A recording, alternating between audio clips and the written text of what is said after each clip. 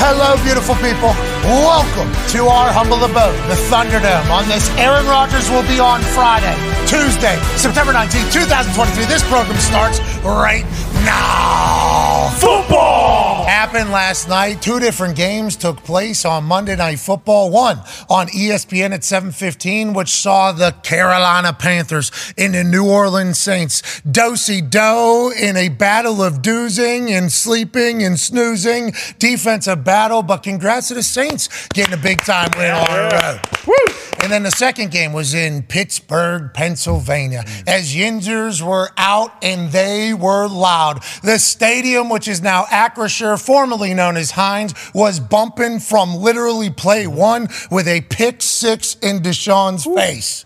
Now, Pittsburgh Steelers would go on to get a big-time win. T.J. Watt would continue to cement himself as the best defensive player in all of football. Wait, Micah Parsons? Wait, T.J. Watt? Wait, Chris Jones? Wait, Nick Bosa? There is a lot in that conversation, but T.J. Watt is going to cement his name, I believe, as the man with the most sacks in one single season. He's on pace to get 34 of those things. I'll get it done. Obviously, had a scoop and scored a touchdown and won them the game. Highsmith coming off the other side is incredibly fast, and that's a great little tag team off the edges for the Pittsburgh Steelers defense, which is always going to be good. But this dude is phenomenal. Now, when he breaks it, obviously we'll owe him $500,000 to charity.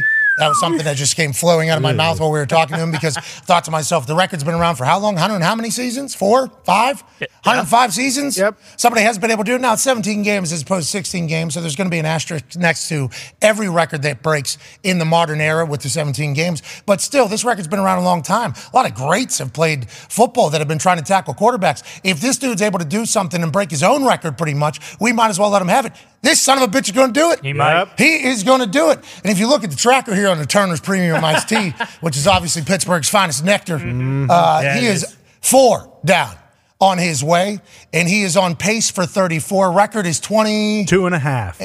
Yeah. And obviously we all remember how one of those records happened where Brett Favre just laid down. Hey, Brett, that's facts. It is. That's what people say? That's not punditry. No. That's not opinions.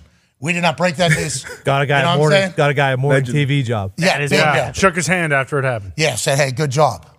Anyways, TJ, if he goes and gets it, he deserves it. But this Pittsburgh Steelers team gets a massive win over a Browns team that was very dominant week one. Oh. And now the entire conversation revolves around Nick Chubb. That is so sad. Man. The boys are all here. The Talks Table at Boss Connor and at Ty Schmidt. One half of the Hammer, down Cowboys. Massive Pittsburgh Steelers fan, Tone Diggs is here. And 9-year NFL vet, Darius J. Butler is here. All the boys in the back, obviously. This Nick Chubb injury, obviously, is one that they didn't even show the replay of, which I appreciate them doing. Yes. Now, granted, the internet couldn't put it into couldn't put it into our timelines fast enough. So I saw that guy's knee bend sideways the wrong way about 1,000 times on the internet last night. I do thank ESPN for not shoving it down our face, ABC for shoving it down our face. That looked bad. It looked terrible. Anytime a Cleveland Browns player replay is shown of him on the Jumbotron and through the TV, you hear them all go, oh! In Pittsburgh, which is a football town and a town that does not like the Cleveland Browns. Yep. You knew it was bad. And then whenever he gets carted off, they're chanting his name and cheering for him. Like, that's one of those injuries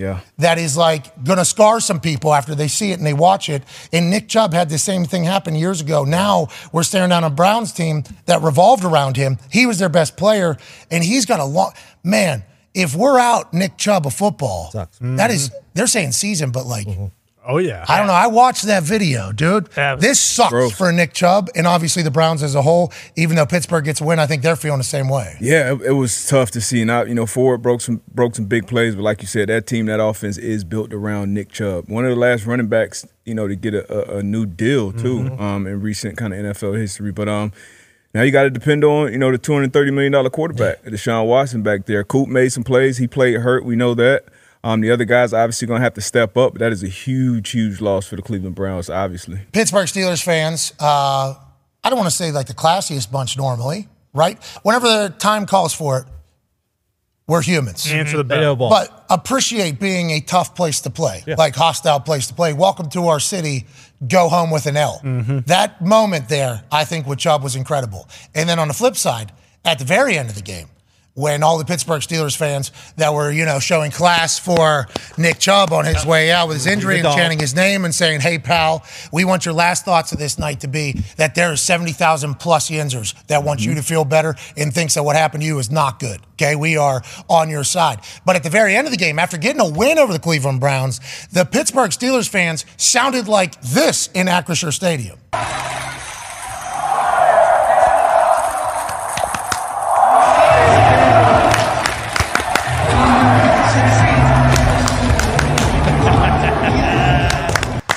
So incredible that they were all on the same page because that's a lot. Fire Canada. 5 syllables. Yeah. That's incredible they were all on the same page. It does feel like the whole city feels like that. Yeah. Do you still feel after a big-time win? George Pickens was eating out there. Pickett was finding them. Naj, obviously, interesting time of his career. But Warren's getting loose. He's scooting. Yeah. The offense brings a big-time win home to the Pittsburgh Steelers fans, and all they're thinking about is this offense coordinator can't get out of here fast enough. And if Tomlin thinks that we're loud right now on the internet, wait until he actually hears us. It probably took, 3 Yinzers to go, Fire Canada! And then, who's saying it?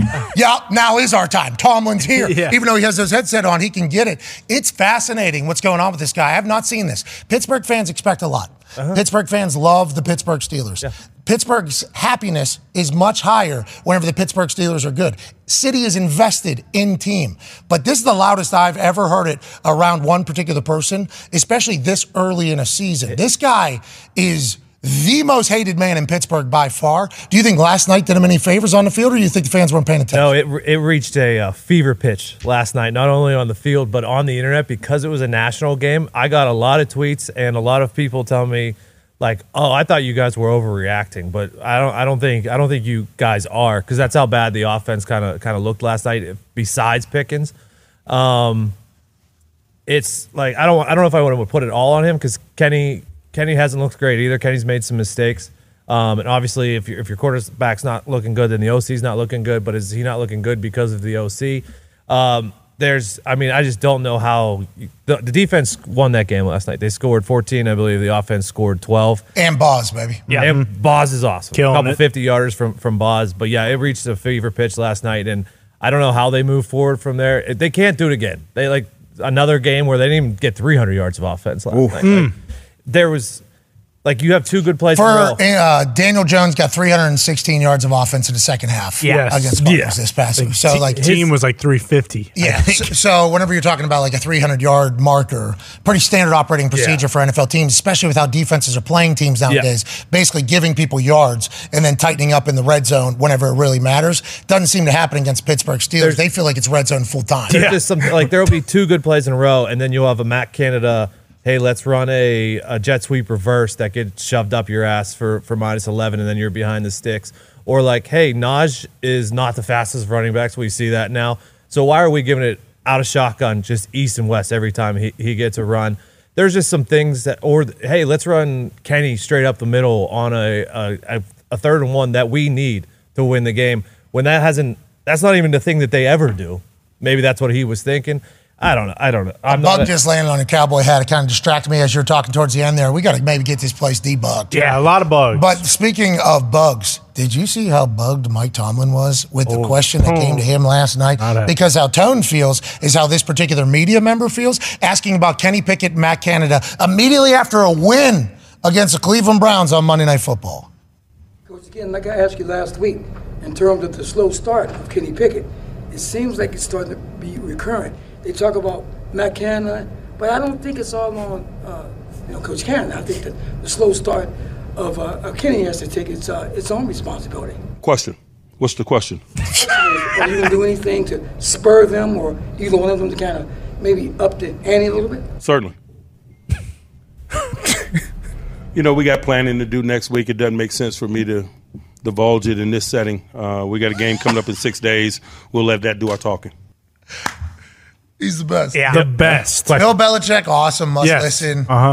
Mike Tomlin at a microphone, must listen. Yeah, different. Now, I do not believe he is in a good situation with Matt Canada at all, though. No. And Mike Tomlin has been a very loyal coach for a very long time. The Steelers organization has been a very loyal organization on who they hire, at what positions, who gets promoted. It's like a damn Chick-fil-A over there. You know, Chick-fil-A, you have to work at Chick-fil-A for 2 years before you can own a Chick-fil-A. That's right. So you got to like work there, learn the ways, do the whole thing. Yep. Then you could potentially own this cash cow that you're going to be able to keep running forever. It's like in Pittsburgh, you have to like be there. Now, Tomlin got hired from outside in. I understand that completely for their new head coaching job, and I think that's potentially because Bill Carr actually told them, you need to just go find something new. Yeah. He actually told us that on this show. Yeah. He said, Bill Cowher, they asked me which one of my guys do they think should be the head coach, and Bill Cowher said, listen, I love all these guys and everything, but when you hired me, you brought me in from the outside. You might want to do that as well. They bring in Tomlin. They always hire from within. In old Canada, very rarely does a coach get fired in the middle of the season in Pittsburgh, if ever. I haven't looked into it enough. It's like a very patient, very old school style run. But with this one, buddy, what are we doing? We're wasting a lot of good years here because if you see Pickett and Pickens, it's like they're a real weapon. They're a real team. Without Deontay Johnson last night, still get a win. I very much understand that. But you see other offenses do their stuff, and it's like the Steelers aren't really taking advantage of any of the things that modern football has for you in the NFL. Yeah, and it doesn't happen. If ever do they fire anyone in the middle of the season. But I think everyone thinks the Niners and the Browns defenses and especially D-lines are really good. Let's see the next 2 weeks again. Look at you. Be patient. There we go. Tony. Yeah, Raiders and Texans. They have the Raiders and Texans the next 2 weeks. If it doesn't look better against them, then let's, Yeah, and that's what kind of stinks is what we were talking about a little bit before is like, Kenny, sure, there are people that are going to say he sucks, and if they want to say that, fine. But that's because he wears 2 gloves. Yeah, exactly. And they've been saying that since What's day your one. problem? That's part of it. They've been saying that since day one, but they're not going to know with Canada. Like, if Canada is this bad, they have another year of waiting through Canada and then another year of trying to figure out is Kenny our guy. Yeah, Darius is just so disrespectful. Bro, I mean, that we've all watched the game. We've played the game for a long time. Coming into the league with 2 gloves is one thing. If you got a Hall of Fame career, and late in your career, you may have some issues. Peyton Manning, Big Ben, Kurt Warner, went to the gloves late. You wore 2 gloves. Who's that? I wore one. I wore one. Yeah, out on the edge playing corner. It's like a corner coming in wearing number 35. Like, you got to make some plays. Or kicker and then it's like, all right, he's a dog. But, and to be fair to the reporter who asked Tomlin that question, like, hey, you can't put it all on the coach. I said it last week. Good players make good coaches. And I don't think Canada called a terrible game. I don't think he called a great game, but it was some throws that were missed, which there will be every week, every quarterback. So the players got to, step up and make some plays too. That's Kenny. Starts with the quarterback. Yeah, and like the missed throws, I absolutely understand that too. And there were some plays where Pickens is wide open and he just doesn't see him and he doesn't read it. But they're going to have to give Pickett another year no matter what happens this season just because of the fact that Matt Canada is kind of the scapegoat. Whether it's his fault or not, and it might be his fault completely, he is going to be the scapegoat. Well, I like that. That's how Nick feels. Yeah. That's how Tone feels. No matter what happens here, you can blame Canada instead of Kenny. We're big-time Kenny Pickett programs. Yeah, So that's right. We're happy. Love you, Kenny. He's going to get loved in this whole thing. He's got to play better, too. Well, okay, it's very kind of you. Pickens and Warren are obviously 2 bright spots, though, so they're making plays. And that's another thing. Like, as you're watching it all happen, I'm wondering if Tomlin's seeing Warren every time he gets the ball, something good happens. And then when Najee gets the ball, it's always like, and he had a couple big-time plays. Najee had a couple big-time plays where he cut it back. He did the whole thing. Back. But the Warren guy is exciting, electrifying, has been. Need that in modern NFL. If you have a little speed, a little juice, that opens things up for everybody else, especially whenever you're out Deontay Johnson. I think personally that Dan Orlovsky is coming on the program in 6 minutes. He watched the film. Okay? Yeah. Always he was does, calling the other game. He watched the film During the other game? on the plane, afterwards. Okay. And he put out a tweet this morning. He said, this ain't Matt Canada's worst game. Everybody needs to relax. He called a good game. The amount of quote tweets to responses and retweets, obviously big. So Pittsburgh Steelers fans are currently attacking, I believe, Dan Orlovsky pretty loudly. Excited to hear what his thoughts are on Matt Canada's calling of the game last night and of Kenny Pickett because he watched the tape at 2 a.m. last night. He dove in there, and he knows what he's doing. Remember, he was going to get an offense coordinator job with the Carolina Panthers. That's right. Let's talk about that game. So the Carolina Panthers and the Saints game, boy, That was Broncos Colts all over. Yeah, again. bad football. That was some tough football. Now, Dan Orlovsky, Louis Riddick, and Chris Fowler and Laura Rutledge did a great job. Yep, loved it. Way to go. I watched an hour of them, heard an hour of them. I thought it was great. I thought they were really solid. Chris Fowler can obviously call anything. And Dano and Louis jumping in there with the banter. It was a great first hour. It was. But boy, they didn't really have much to talk about. Those defenses were fantastic. And I completely forgot that Brian Burns was on that team. Yeah. You know, and then like first play of the game, he's getting a sack. He's on top of the pile. I'm like, oh my God, when I was picking this game earlier, I completely forgot that this Carolina Panthers team in defense won a bunch of games last year whenever they were allegedly not trying to win games at all. Now, they do end up trading the farm to get up to number one. So us assuming that maybe last year they were trying to get to number one, I think is an okay assumption that they were tanking. But that defense wouldn't let it happen with how good they were. I forgot about that. Derek Carr felt them. I think the Carolina Panthers' future could be bright. Frank Reich's, record over his last like 10 games as a head coach or so. Probably not ones that everybody should be looking at. Terrible. But Bryce Young did some things that were great. Yeah. You saw some stuff out of what they were trying to do that says, like, okay, they'll have success. But the New Orleans Saints team, I think, last night underperformed in my eyes in what I thought they were going to be. They end up with a win in the division, so they're happy moving along. What did you see from the Saints last night that makes you either believe in them or make us think, are the Falcons the new? Are the Falcons the big dogs in the NFC South? 2-0 too. 2-0. Baker balling too. Hey, and the Saints went to 2-0. Still believe in Derek Carr. I still think Derek Carr this year will be the best quarterback in that division. Now, he made some very questionable throws and decisions last night, but he's got some great weapons around him. Mike Thomas is kind of getting back into form, doing what he does. Chris Olave is amazing. Ridiculous. He made another incredible catch last night.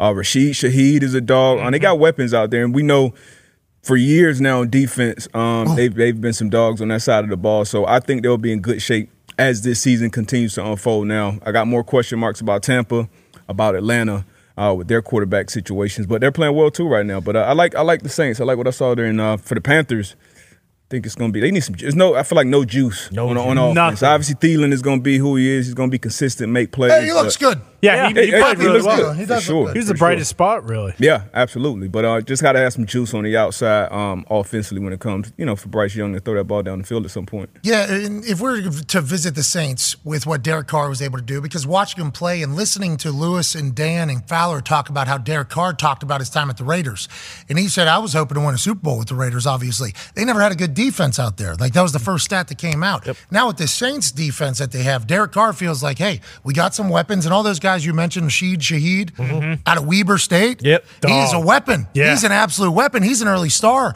in this NFL season. But let's not forget, Taysom Hill's still out there. Oh, yeah. He was balling. Taysom Hill's still out there doing Kamara's not even out there yet either. Alvin Kamara's back after a 3-game suspension, I do believe. He'll be back week 4. It's like, why not the Saints going on a run? Now, there's going to be games throughout any season. I mean, the Chiefs lost to the Indianapolis Colts last year. So there's games where you're not going to play your absolute best and you're not going to run up the scoreboard. And who knows what this Carolina Panthers become, especially with how good that defense is. But the Saints get a big win on a Monday night, I think, is a good story. And I think the NFC South being as successful as it has been this early in the season has been quite different and contrary to the conversation going into the season about the NFC South. Yeah, 3 2-0 teams. I don't think anybody saw that one coming. But to D-Butt's point, it feels like the Saints are the easiest to fall back on because they have the experience. And if they are the division winners, playing in New Orleans for a playoff game would be terrible for whoever might fall from the NFC East. You could probably say, whether it be the Eagles or the Cowboys. Having to go to New Orleans and play in New Orleans, if they are that 4th seed, that's a brutal game for a wild card team. Dude, I love that Baker Mayfield and the Bucs were like, we stink. Okay. I love that the Carolina Panthers defense is like, nobody has mentioned us one time. Did we talk? I don't think so. No. Literally, when I saw Burns wrap around the edge and I saw him on top of the pile, I was like, how did I? How have I forgotten about this guy's existence? And then the rest of them, so good on that defensive side of the ball. And then you think about the Saints. Derek Carr's talking about winning a championship because of how good the defense is. And then Artie Smith with his mustache. Bijan Robinson is like, him and Christian McCaffrey are the only two with 250 yards or something. All-purpose yards in the last 2 games. It's like the NFC, hey, congrats to the NFC South. Yeah, unreal. Joining us now is a man who called the battle of the NFC South last night between the Saints and the Carolina Panthers. And although there was next to zero electricity in that game, he brought it on the microphone. Always does. One of the times he called one of these games, he farted in the microphone. So he was gross. actually speaking. He sneezed, went down the sneeze, moved his mic out of the way so that he didn't sneeze into the mic. And guess what? Fart came out. And it was right there. So gross. And then he finished his take. Yep. Professional, obviously. But hey, we all just heard your butt speak on national TV. Last night, there was no farting. No. Thank There God. was no flubbing. There was just electricity from this man with an incredibly small head. Ladies and gentlemen, Dan Orlovsky. What's up, Dan? No farts last night, man. What a win. I'm pretty pumped that you have finally acknowledged, though, that that is what happened. Because we called that immediately. Yep. It was the day after he farted on national TV. And he was saying that he just, that's what he did while he was talking. That's what you said. Remember you said that with a straight face on this show.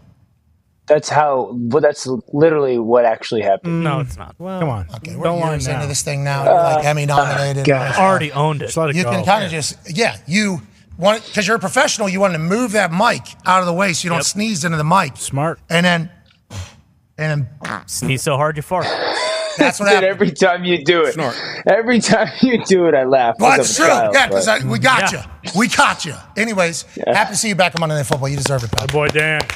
Listen. Thanks, man. Thank you. We enjoy the way your brain operates. Now, last night we would have wished to see your brain operate a little bit more whenever breaking down big plays or big-time offenses, but last night was the story of the defense. I think we all forgot about that Carolina Panthers defense and how great they were last year until last night. I'm speaking for me. I apologize. Did you expect them to be as disruptive as they were for the New Orleans Saints offense, and what were your thoughts on the Saints offense? Yeah, for Carolina's defense, I thought that if they could get into those passing situations that they ended up getting into, that they could have some success. I think Ejiro Evero, their defensive coordinator, is really smart with the way he uses kind of attacks protections and attacks offensive linemen. Burns is a very good player playing for a contract. I would hope that Carolina pays him because he is tremendous. I think someone's going to. I think Derek Brown is trending into having to get paid as well, so there's a lot of motivation. We didn't know exactly how well they were going to play last night because J.C. Horn, their corner, is such a good player, and he's out for a hamstring with the hamstring for a while. So I'll be honest with you, I expected more out of New Orleans offense. I think that all the weapons that they have on the outside and that offensive line should be performing better. And I know it's only 2 weeks, but they've probably played their C game. I think, my point was this: when they're rolling, I know it's Drew Brees and Sean Payton, but when they're rolling, they put the quarterback under center. They're really good with their play action game to create chunks.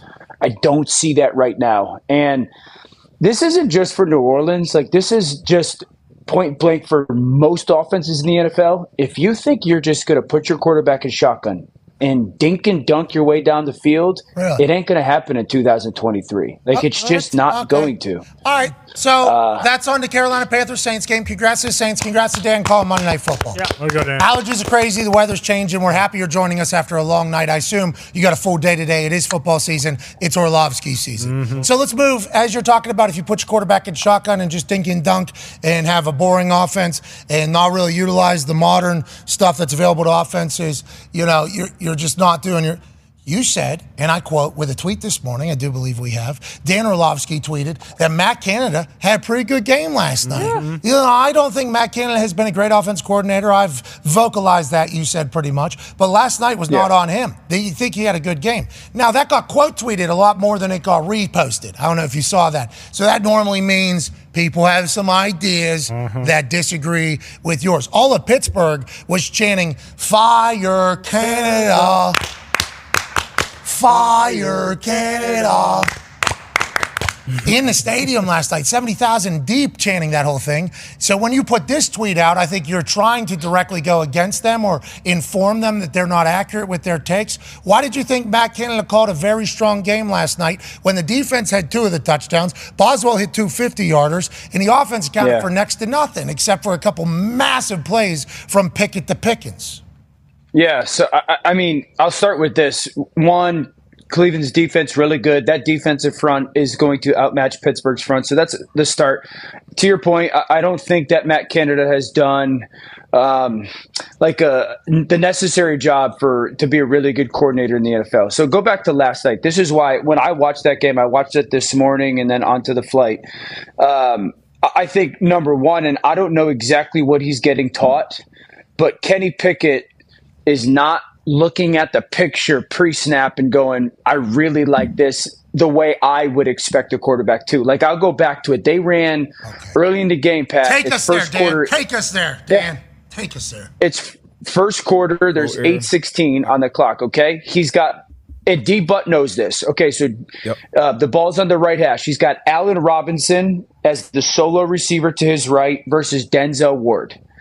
George Pickens is up all the way extended out to the field, and I think it's Newsome, or I don't know exactly the corner, but it's man-to-man. It's 3rd and 3. There's nobody out to the field except the nickels covering the slot. There's no extra hole defender.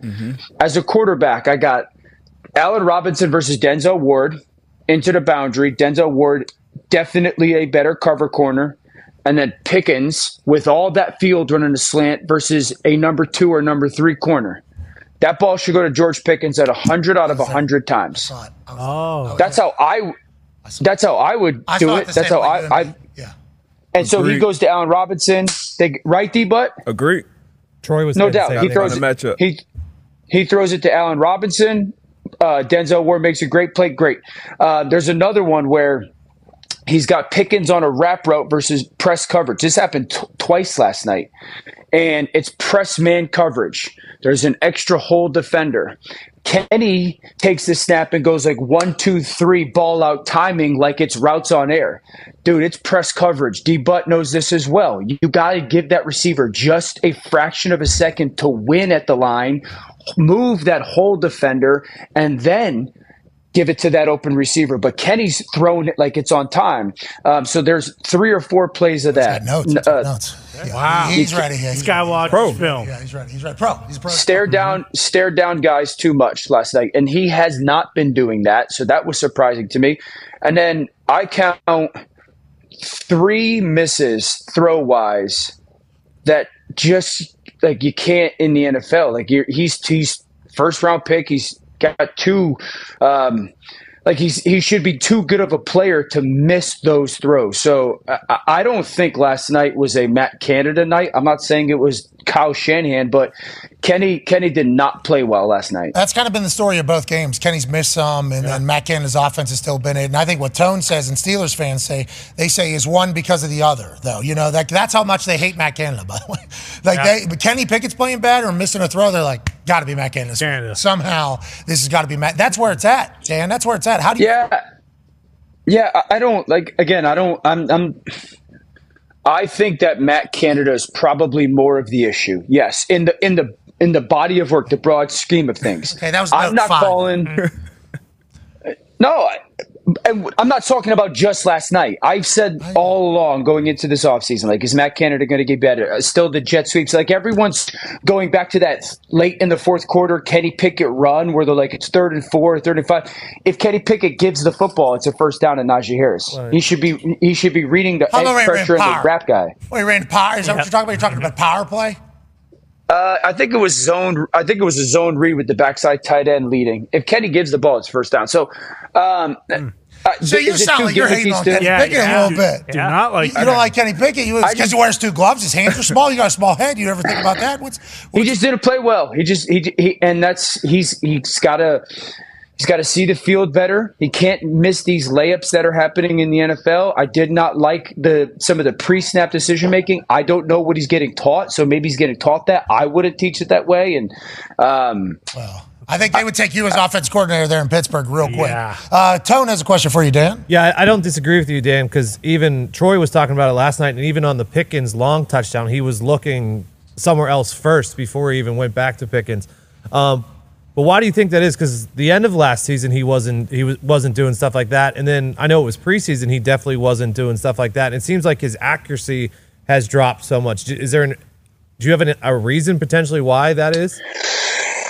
No, I don't think there's any mechanical flaws in his game right now, Tone. Like, sometimes when the accuracy goes, are his feet all over the place? Is he dealing with pocket issues that are kind of changing the way or the angle of the throw? I will say this. There were some misses last night that he's throwing the ball so hard. It's almost like watching a dude throw a 100-mile-an-hour fastball off the top of a bump. So I don't know if there's a little bit of a forcing the football in those moments, like just like kind of gripping and throwing it so hard instead of kind of trusting what his eyes are seeing and letting it go. Like even one of those in breakers that I talked about with George, he's just freaking fired, and George gets his heads around and the ball is all over him timing wise. So yeah, I don't know kind of why some of these misses that are creeping up, other than maybe there's just this kind of stress level of trying to be perfect that's forcing some misses. How do you fix that? You got to go see somebody? Maybe drink some ayahuasca, smoke some dope? What? Yeah, I mean, I think, try and kind of ease your mind a little bit probably helps. Taking some of the pressure off helps. Trying to not be perfect. I think he feels the gravity of the situation, like, maybe my play caller's not great, and so, I'm not getting a ton of wide open people, but I can't place it all on Matt Canada, guys. I can't. Kenny Pickett, this is 2 weeks now, hasn't seen the field as well, and he's missed open throws. And so I think they got to figure out why those two things are happening. He also might like Matt Canada. Yeah. So like he hears everything that's being said about Matt Canada, and like it's weighing heavy on him that he's missing throws too. Like, I'm not helping my guy out at all. And they're calling, the whole 70,000 people were chanting for this guy to get fired. And he probably is wearing a little bit of that. I would assume he's wearing that too, right? Yeah, of course. And it's a tight game, and your defense is playing great, and you start to feel I can't make a mistake or anything, because we should win this football game if I make 2 or 3 plays or 2 or 3 throws. Like, I'll tell you, Matt Canada called a perfect screen pass versus pressure.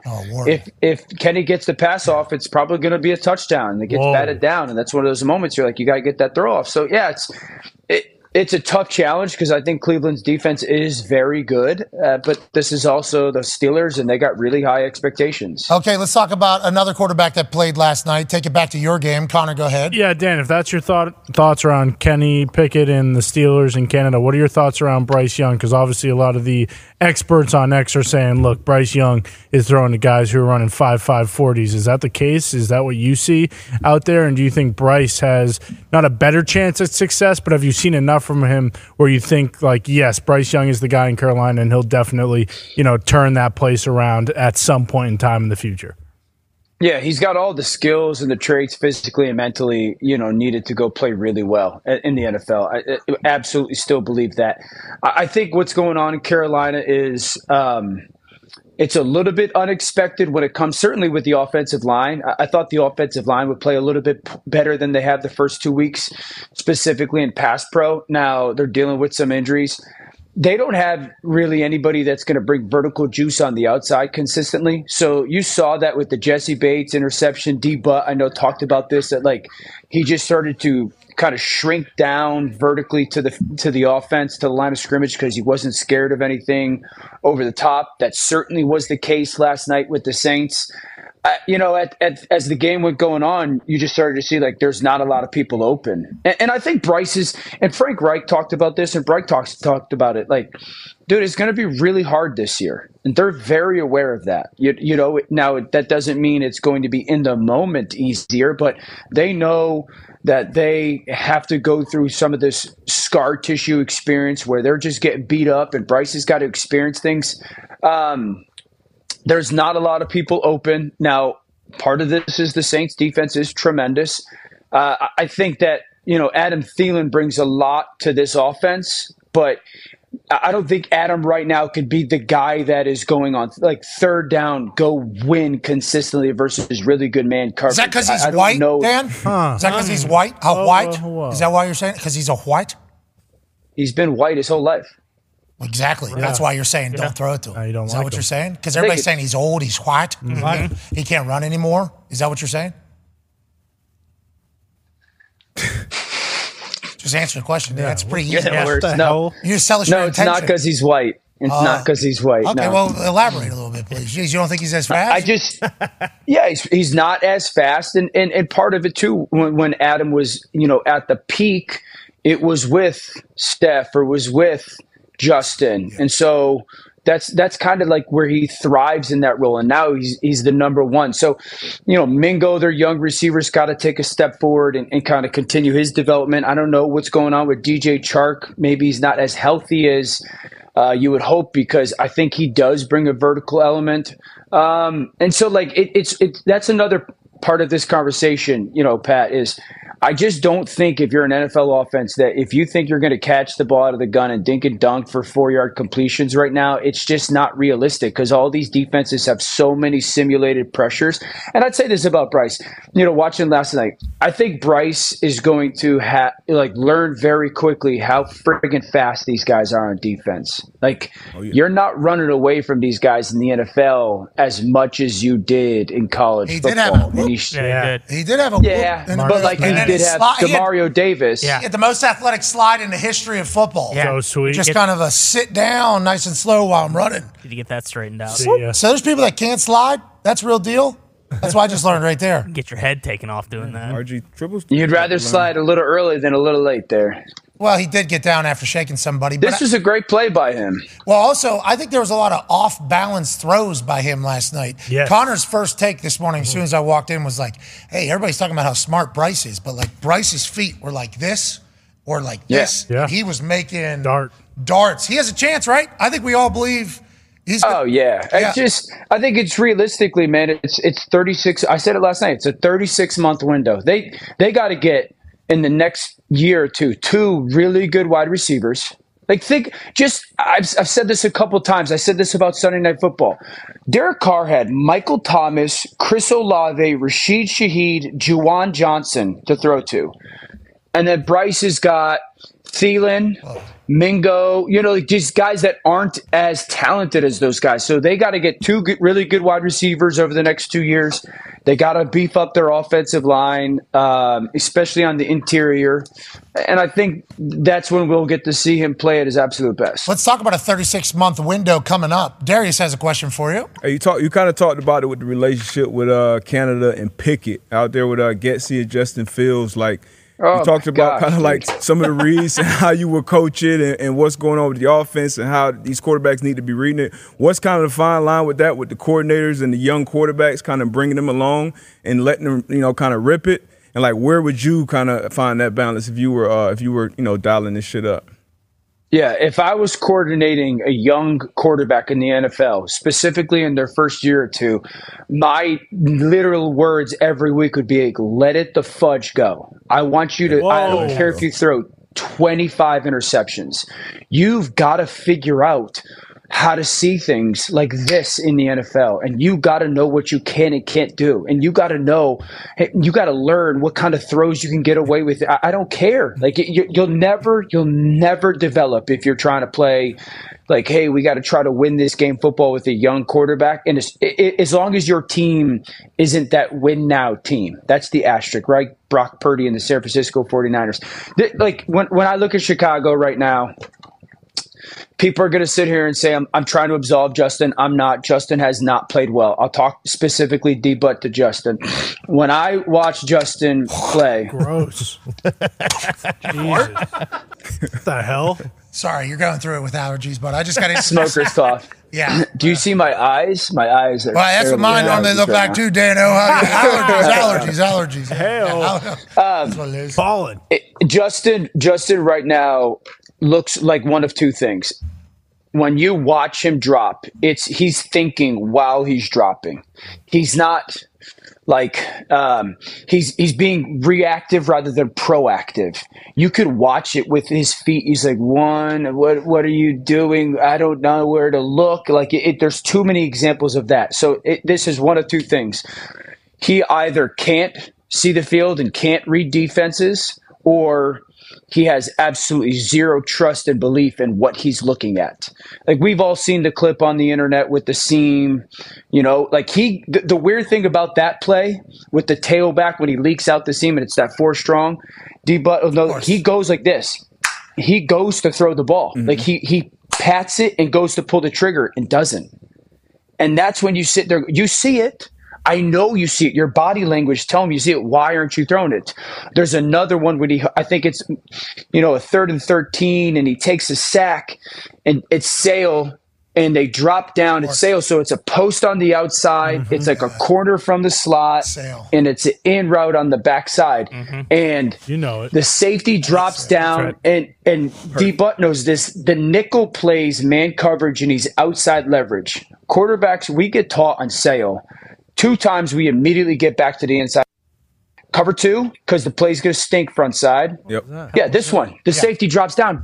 That nickel's playing outside leverage and riding the slot receiver vertically on his outside, but get to the backside in. Look at the top. Like right now, you get there. See how that backside in? Once you read the release of that slot receiver and that nickel defender is playing so hard outside leverage and that safety's dropping down, dude, that in route is now. That's DJ Moore back there too. Yep.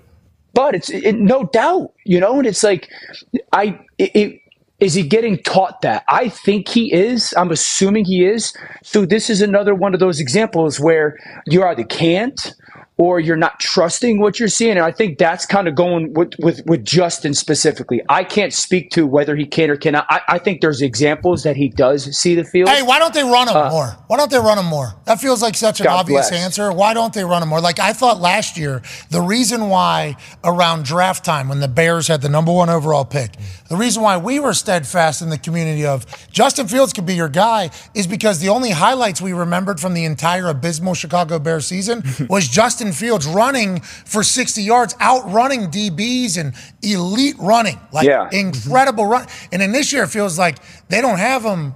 Like, let's add that to the offense. I understand you want to protect somebody, and obviously Anthony Richardson's 2 games, he's been out 2 times, but he's going to have to run. That's a part of what he is as our quarterback. Like, he is a running quarterback. Like, how come they won't just say the best football we're going to get from this guy, which gives him the most opportunity to succeed and get rich playing this game, would be if he ran and threw the ball. Why are they hesitant, you think, to run him? Just because they don't want him to get hurt? But then he might never be great, Yeah, I totally agree with you. Yeah, it's a little bit of the fear of if he gets hurt.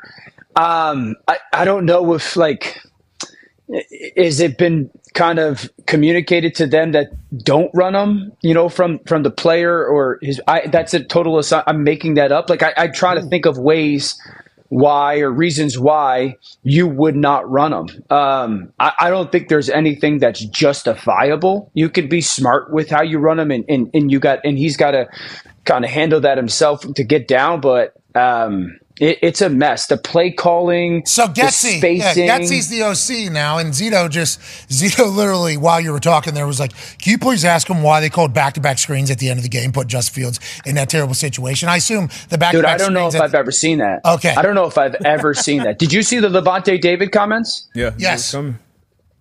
I'm shocked that I've seen like screens called back to back that were different forms of screens. But to run that same screen in that same back insert to the same side when there's 2 NFL veterans over there, like that makes me freaking nuts because it goes on the quarterback and Justin Fields sucks and he's a pick 6 and you look like a friggin' idiot because you throw an interception on a screen pass and you sit there and go, like, that's the best call we have in that moment. Like, that's what we think really makes a ton of sense. And dude, when you're around, like, I was around guys that were really good at it. I was around Sean and I was around Gary Kubiak. And when you're around guys like that, and then you see contrasting kind of situations, like, it just makes me so angry. I think that those are the play calls. Dan, I think that's something that doesn't get talked about a lot. Everybody just assumes if they're in a position to call plays, like, oh, they must be great at this. It's like in every field, there's people that are okay, there's people that are good, and there's people that are great, right? I don't think we pay much respect to the great play callers. We just kind of lump them all together, and we just assume that people get offensive coordinator jobs are going to be good play callers, when it's much more obvious, I think, nowadays than ever, because we hear from players like you who've seen that and break down what it could be, and we see these other great things happening in such a different way. It's like there's just trash play callers out there, right? Like, we just need, not that we're saying that about Getz, okay? We don't know how Getz is going to be. Because I was high on Getsy. I thought Luke did some really good stuff last year, and again, it's not all on Luke, but bingo, we're not saying this. We're just talking in general. Yeah. It's interesting because I think like we're in a spot with football. Like this is the back-to-back screens, and that's the second one. I actually believe it might be the third one because there was a penalty on the actual first down. So that's wild. I think, Pat, like there's a difference, and D-Buck can speak to this a little bit from the defensive perspective. There's a difference between like guys who call plays and guys who call games. Oh, you know what I'm trying to say is like, hey, that's a bar there. That's a bar there. That's good. I think like anybody could call plays. I could take my call sheet. I could call plays, right? I think these guys that are these really good offensive minds that call games, the Mike McDaniel, a Bill O'Brien, a Sean McVay, a Kyle Shanahan, is like they are consistently trying to find different ways to attack what the information that they're getting throughout the game. They're taking that information in and figuring out ways to attack the information, like attack the defenses that you're presenting to them, and not just calling, hey, this was a good 1st and 10 call, 6 weeks ago, so let's fire it up, so how do they get jobs though? How do those people you need smart players too who can adjust and evolve that game too, because you only have so much time throughout the week to install game plans, install things. So some coaches are scared to kind of switch it up during the game once they gather that information. Oh, okay, this is kind of, we used to call it like, okay, what's going to be the flavor of the week? Like, what are they doing out of bunches?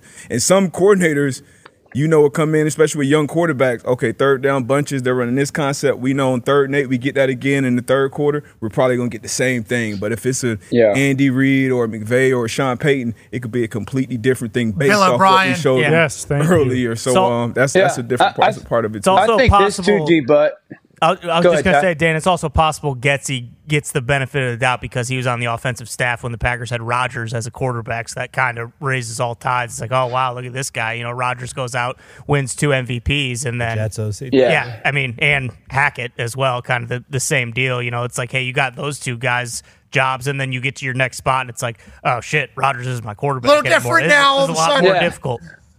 I still think Luke Getsy's a smart football mind. I do. I'm not ready to say smart guy. It's good news. I think good offensive minds, good offensive coaches can watch the tape the day after the game and relatively quickly be like, oh, I should have done that, or I should have gotten to this quicker, this and that.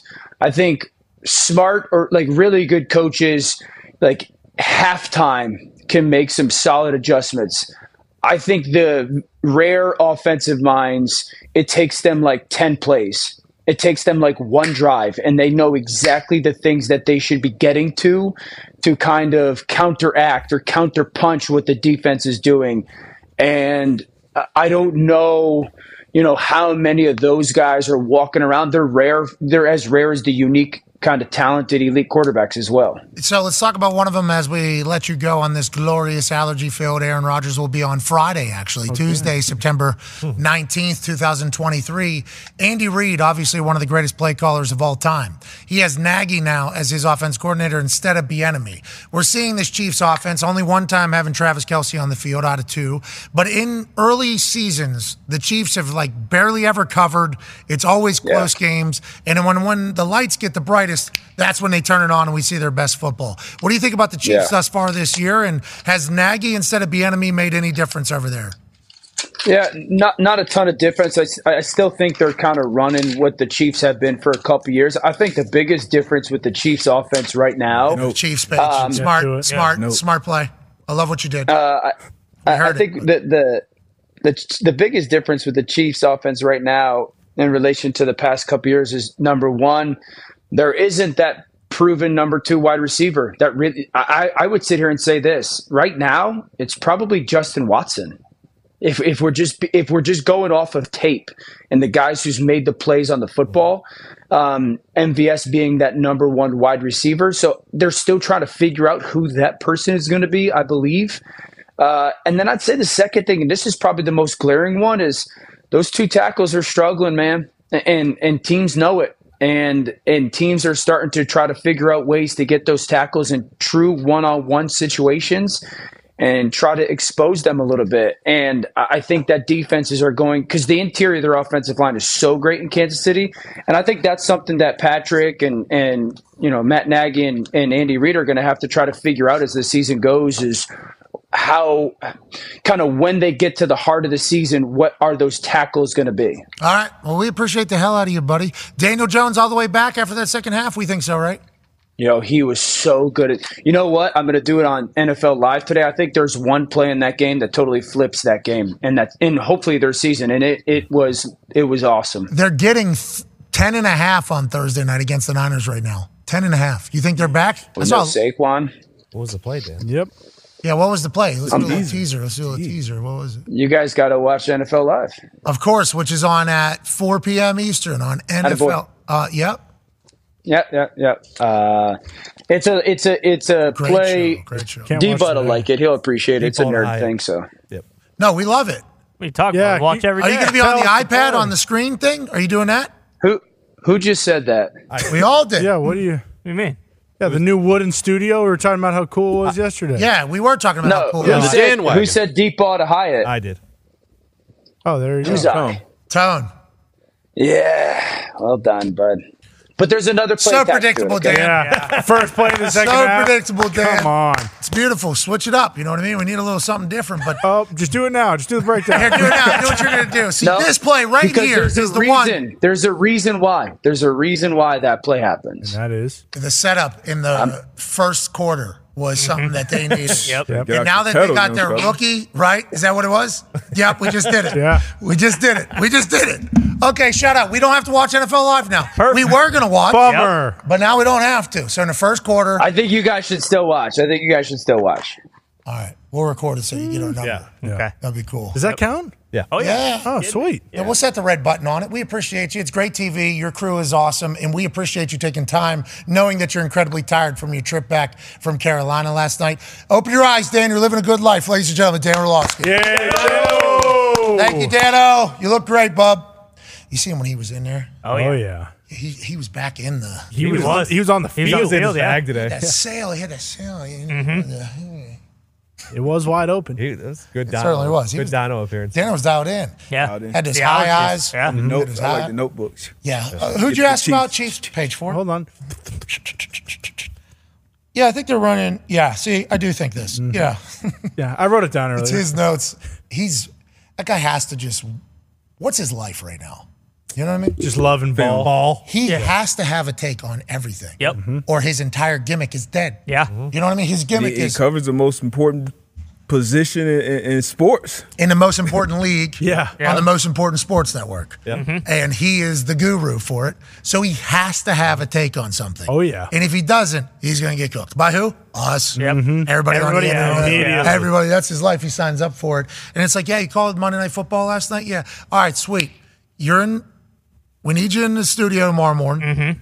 Then you're on McAfee in the middle of the day. Yep. Then you got NFL Live. We need some good stuff on NFL Live. Has to be different. And then you need to watch the film from every game again on Tuesday night, and then you're back here on Wednesday. We appreciate Dan Orlovsky. That guy's the little engine that can. Absolutely. And that could. But damn, I bet you there's some days where he wishes he wasn't. Oh, Yeah. absolutely. For sure. When you're going 8 for 10.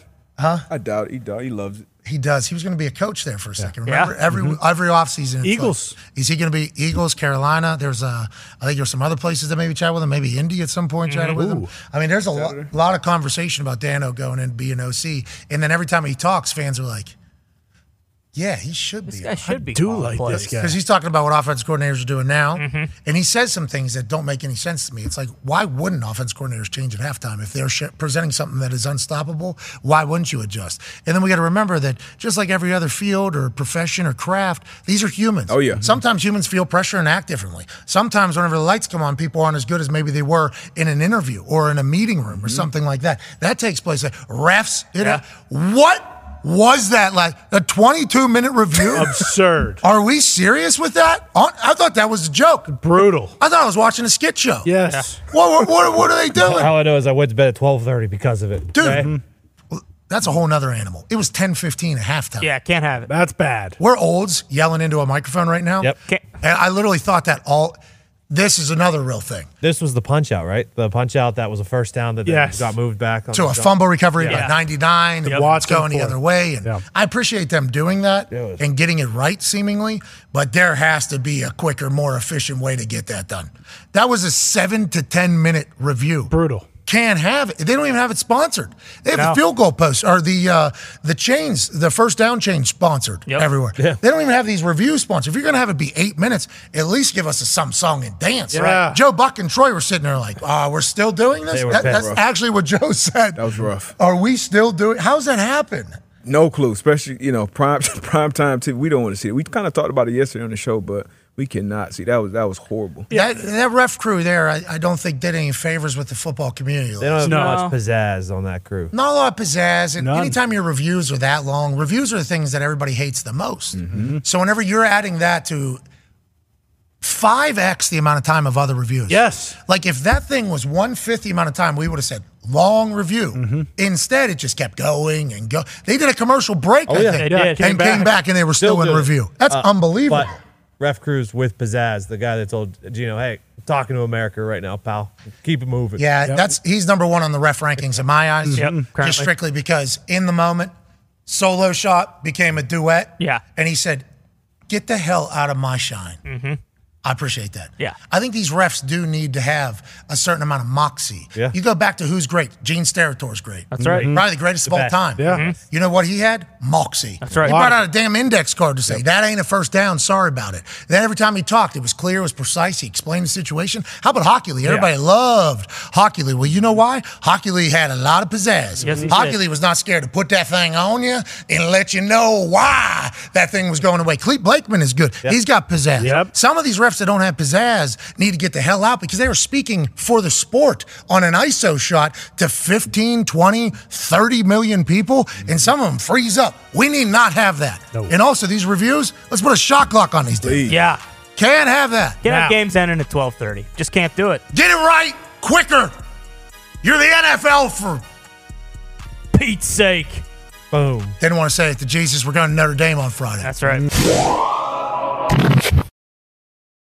When you need mealtime inspiration, it's worth shopping Kroger, where you'll find over 30,000 mouth-watering choices that excite your inner foodie. And no matter what tasty choice you make, you'll enjoy our everyday low prices, plus extra ways to save, like digital coupons worth over $600 each week. You can also save up to $1 off per gallon at the pump with fuel points. More savings and more inspiring flavors make shopping Kroger worth it every time. Kroger, fresh for everyone. Fuel restrictions apply.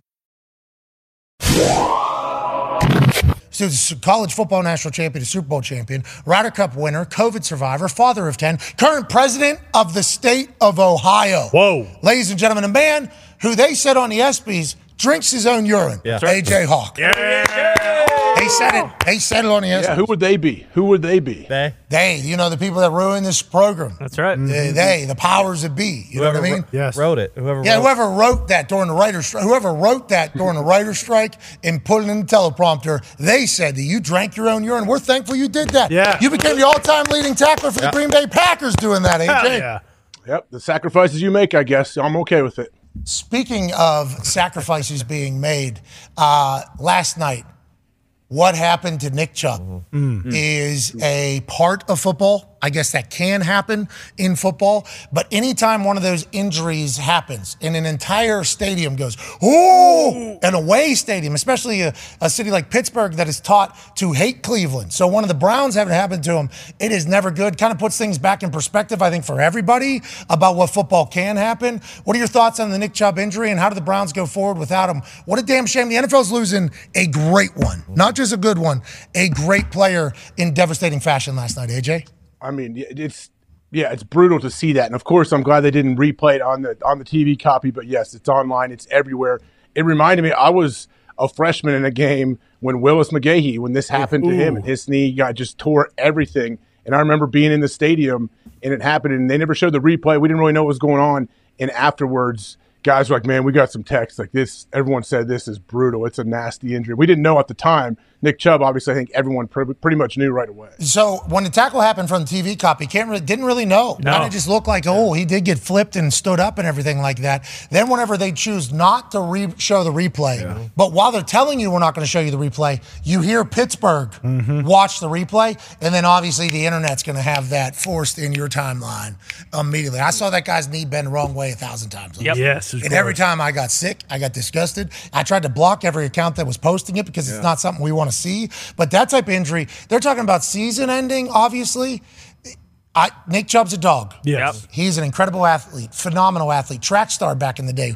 Bigger than, remember his high school track videos we were seeing. He looked like he was 13 to 14 years older than everybody he was running against because how jacked he was. And he's just pulling away from all these people. Absolute stud. Yeah. But whenever you see something like that, to even fathom that he's going to be able to come back is just crazy in modern science. Yeah. I mean, we've seen him come back before. He had a gross injury like that in college. But like you said, dog in the weight room, and a lot of times those guys in the weight room, it doesn't translate to the field.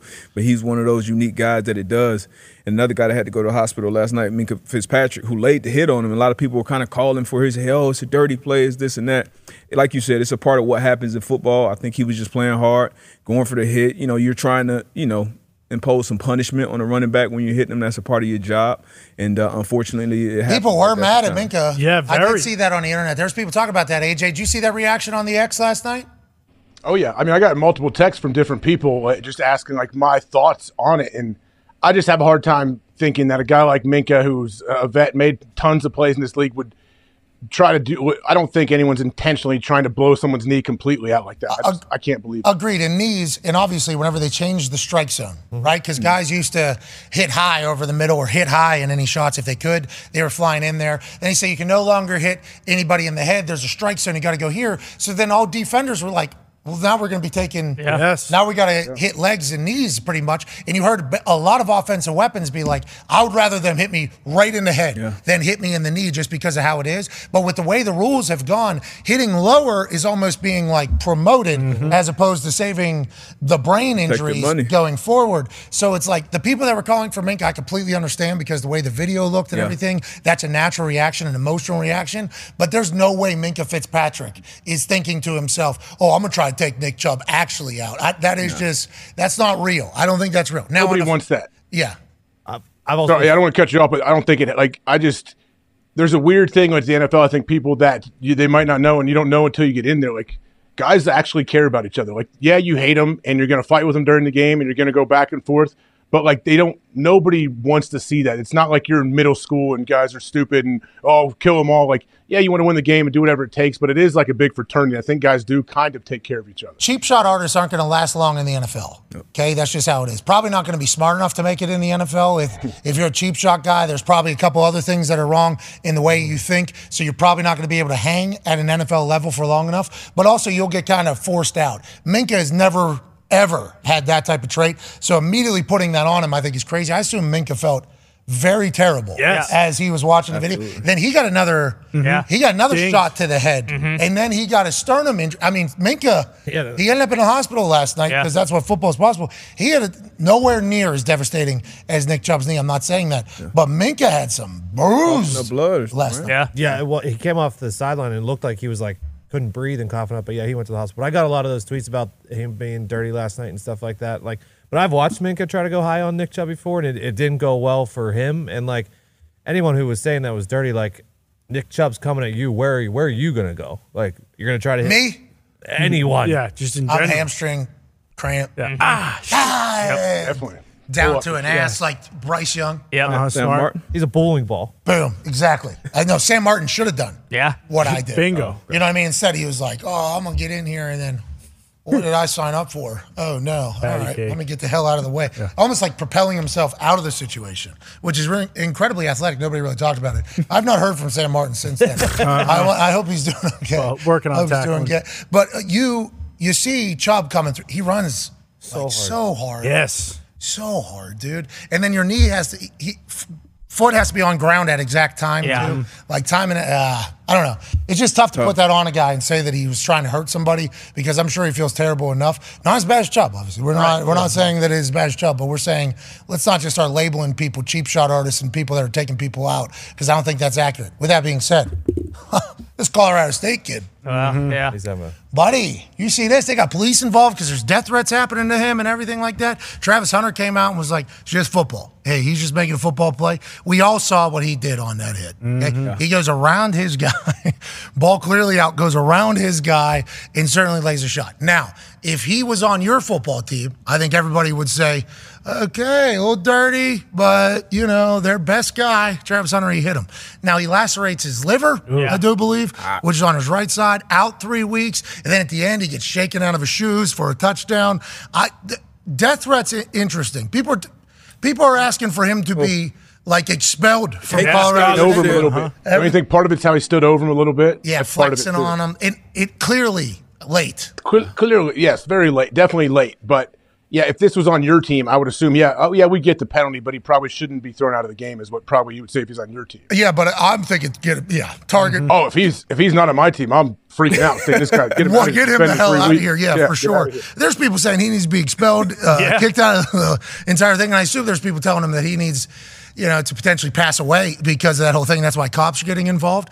I would like to say I'm one of the largest Team Colorado guys of all time. I appreciate and respect Travis Hunter's answer where he said, hey, this is just football. Guy certainly should have been ejaculated. I believe is how a couple people phrased it and worded it on X. They said, need to ejaculate this guy. Yeah. Somebody very serious was saying, instead of ejected, they were saying ejaculate. Get him out of here now. Were they serious? Oh, yeah. Oh, they're so bad. Autocorrect. So bad they're autocorrect. I don't know what he's been typing. Bingo, yeah. Why does it go to ejaculate? I don't know why his smartphone is like, we know where you're at, homie. As soon as he gets the EJ, we got it. We know where we're headed. Straight to ejaculation city. Y'all doing too much now, bro. Terrible play call. You should have been ejaculated. As soon as I seen that hit, I would ejaculate him. But to say he's banned for competing in college football area is crazy, dog. Y'all acting soft. It's like, we agree with sir. Yeah. Some of that. Now, as a journalism show, Sure. we will say we do not believe he meant ejaculated. I don't think so. We He used it twice, though. I mean, he used it twice. Yeah. That's his phone. He needed to get it off. His phone was like, I got you. Yeah, he did. We know that. Maybe he wanted to use like sandpaper. See, that's your problem. That's your problem. You just couldn't wait to hear me say that guy wanted to get his ex off. You know what I'm saying?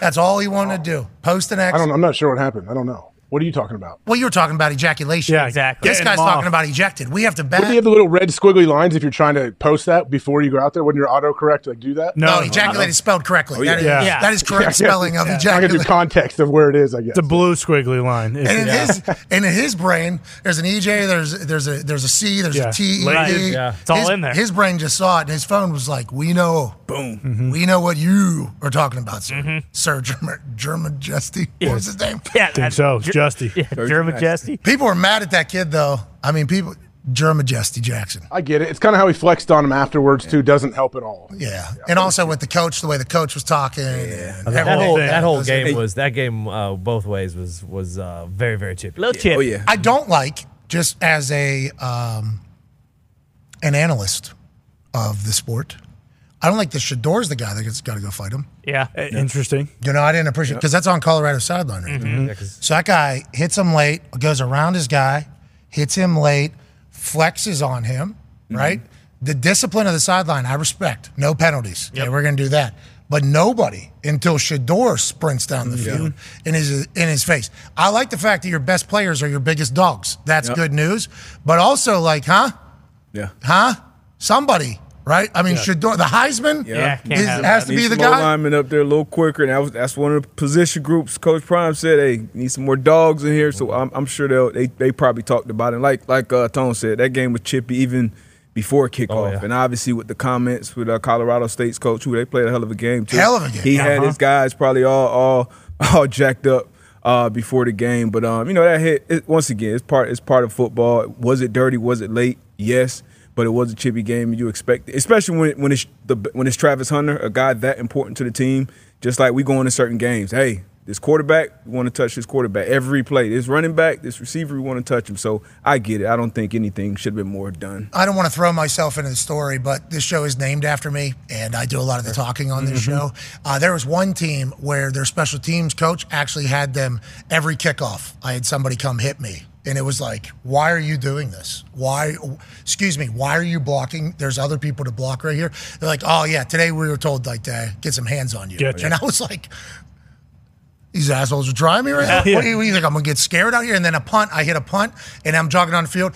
Guy right on my left side just hitting me. I'm like, man, I'm going to have to do well here today, because if I don't do well here today, guess what's coming? Yeah. Every single game, I'm going to have somebody on me. It's like Travis Hunter knows that there's going to be, I assume he knows. Oh, yeah. He's been taught that, okay, you're the guy on the team. There's going to be some teams that are going to choose to take a little bit more mental warfare with you. What's the mental warfare? A couple extra shots. Yep. While you're down, people are going to get up off of you. Like just little things within the game. Now, that was definitely a cheap shot. We are not saying For sure. that was not a cheap shot. But like that has been in football for a long time. It sucks where the hit happened, the injury that took place, because that could be lethal. Yeah. I looked it up. I didn't know what a liver laceration was. I was like, damn, how's that happen? Underneath the right ribs, I guess, is where the liver is, because in boxing, that's where you're trying to Liver shots. But it can go from like moderate severity to like lethal severity. So I don't know what the liver does, but I guess if it's lacerated, could be a problem inside the body. Yeah, big one. Happy he's okay. Did his podcast already. Yes, Speaking of his podcast, Micah Parsons has one. He'll be joining us in 15 minutes.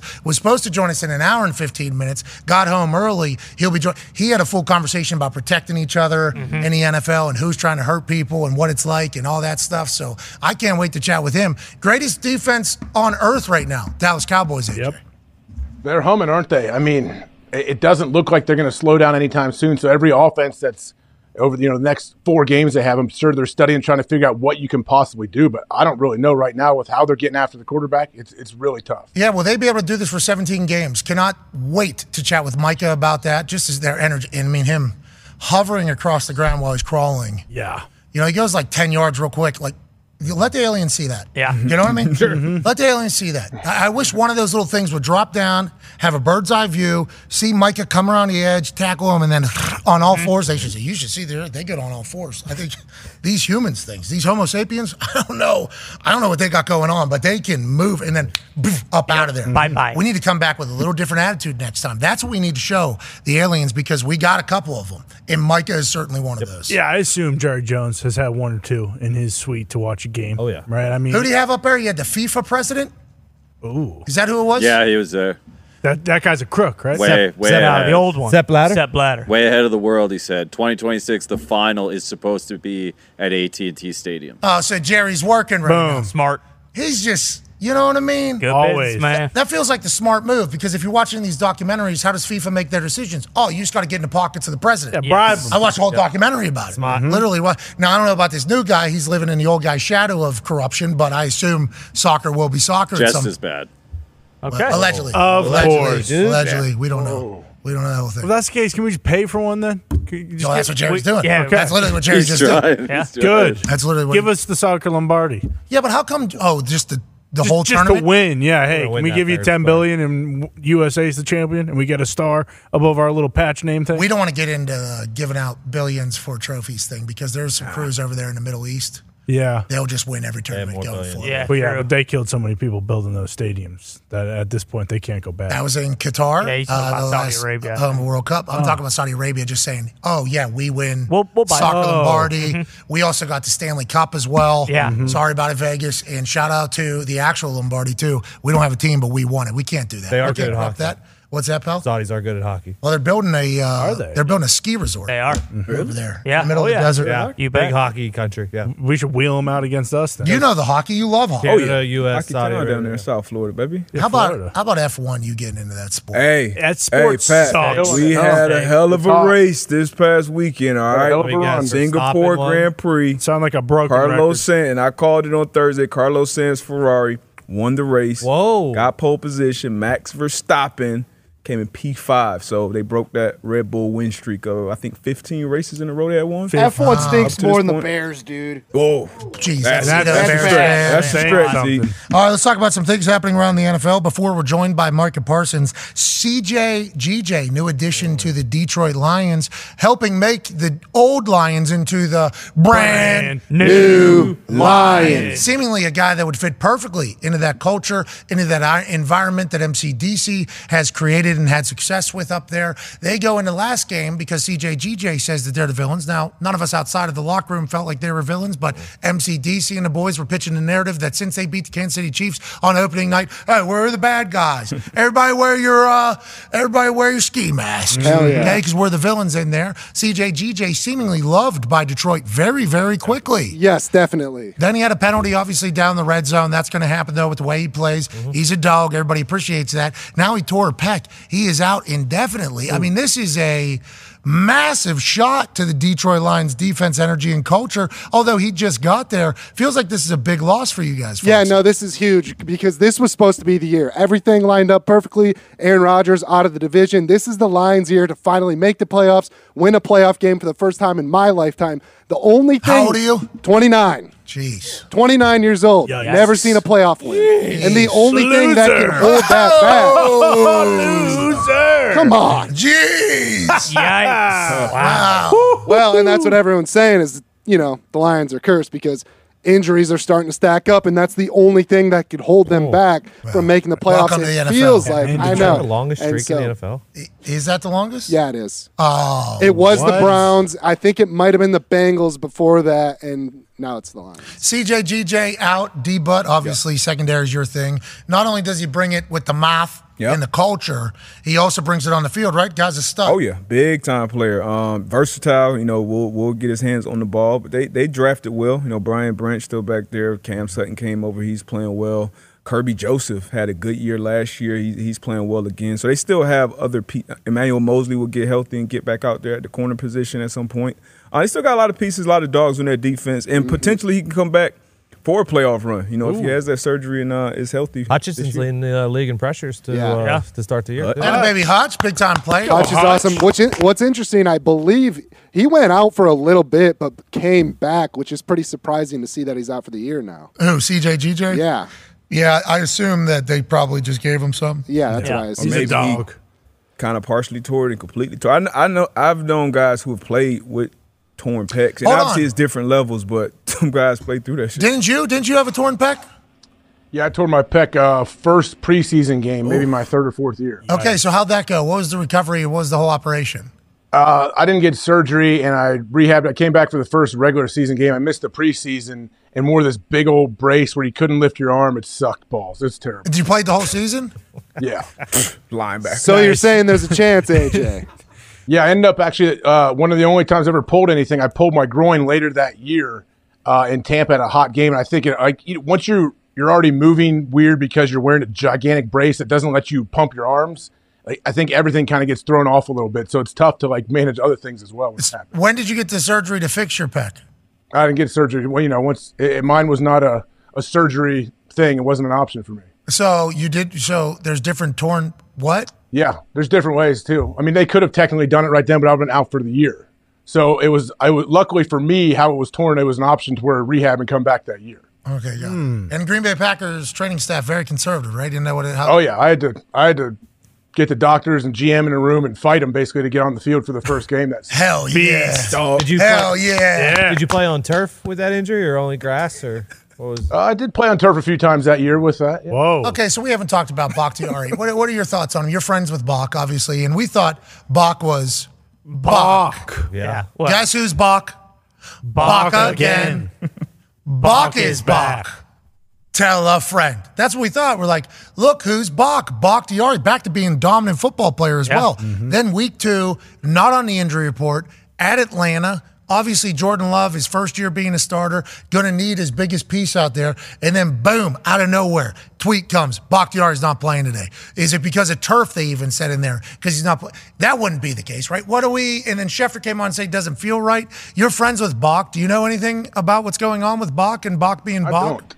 I was definitely surprised, like everybody else, that he was not in the lineup, but I have not reached out to ask him exactly what happened. I didn't really want to know because I didn't want to have to sit here and try to deny it or jump around it if he did tell me exactly what was going on. Smart. I try to do the same thing with a lot of people who potentially have information that the world would want to hear. I just choose not to hear about it because this thing goes to this thing without anything's in the middle. People hear that on a very regular basis on this particular program. I let it out. But what is it? I feel like we talked to him last year where he said something didn't connect and then he went on his honeymoon to Egypt. He walked up to the pyramid, the dunes, and then he found out his knee was still hurt, so he had to get another surgery. And then last year was like give or take. This is like 2 years now where it's like he doesn't feel right, but he feels right.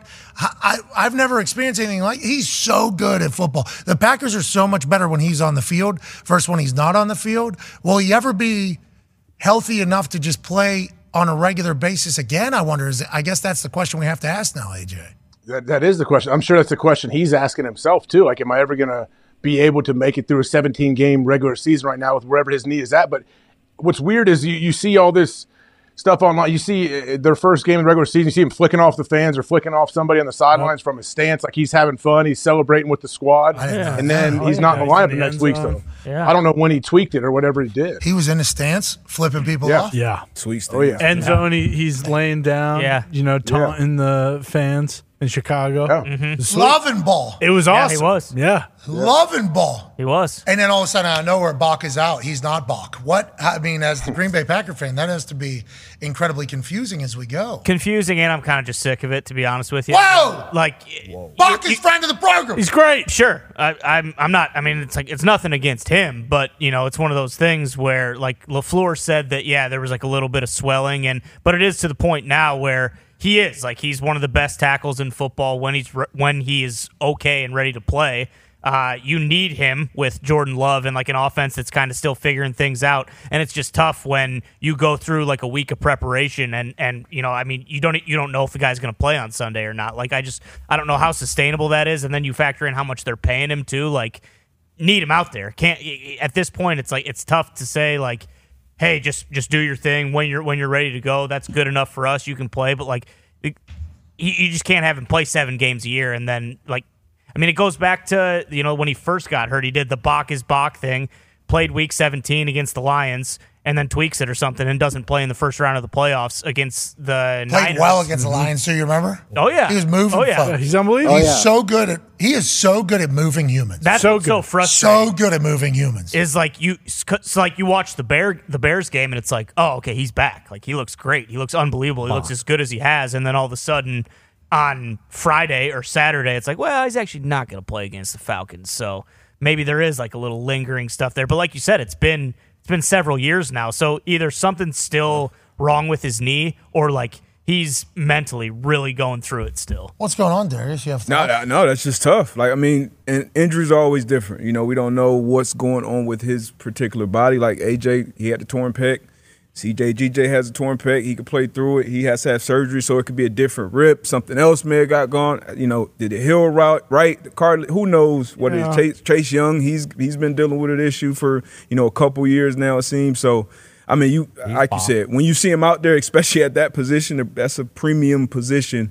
That's kind of one of the cornerstones you build your offense around. So you would definitely want to see him Bach. Jordan would love Bach being Bach full time, and we hope that takes place. Although the last couple of years have told us that this is probably just going to be how the year goes, where some weeks he's up, he's going to be dominant, some weeks he's down. You're just going to have to hope the games that matter the most, Bach is Bach. Now let's talk about the NFC. This is the first time ever that 7 teams in the same conference have started the season 2-0. And it's not the AFC that we said was, loaded. The Packers are in the NFC. They're not one of the teams that are 2-0. There's a lot of teams over there now all of a sudden that we think could maybe make a Super Bowl run. We all assumed it was going to be the Eagles and the Niners, and they are obviously 2-0. But the Cowboys seemingly the most dominant team in the NFL right now. How about the Commanders having it figured out? Wow, they're fixing the poop pipes in their stadiums under new ownership of Josh Harrison, Magic Johnson. The Saints, Derek Carr getting their second win last night, 2-0. Baker Mayfield and the Buccaneers. How about the Falcons and Artie Smith? Bijan Robinson coming in and doing absolute record-breaking numbers quickly.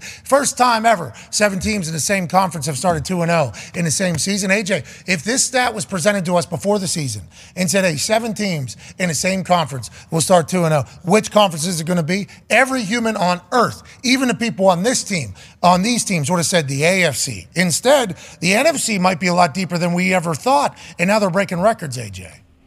Yeah, the Bucks Falcons. Could you have guessed that they would have got out to this hot of a start? No, sir. How about the Commanders? Yeah, no, sir. Commanders as well. Yeah, Bieniemy had to come from behind victories. Yeah, like the Commanders and Bieniemy, first time as the offensive coordinator calling the plays there, pretty impressive. But who do you have faith in? All those teams that's going to continue this run. I think it's the first three still. Yep. You know what I mean? And obviously the last four there are going to hold us accountable for this if they go on to not do it. But, like, I think the Cowboys have added themselves into the 49ers and Eagles are going to be the NFC representative for the Super Bowl conversation. Because before the season, it was like Niners got to go and get it. If they're incredibly unlucky last season in the NFC Championship, they probably go on and do well against that Chiefs team with how good their defense is. Then the Eagles, it's like, well, they're going to make it back to the Super Bowl. They just paid Jalen. Jalen has it figured out. Sirianni's taking over the controls again. They're going to go. Now it's almost like, hey, Big Mike McCarthy's calling these plays. Yeah. I think they're going to be a much smarter team. I think they're going to manage games better on the offensive side, although we haven't seen Mike McCarthy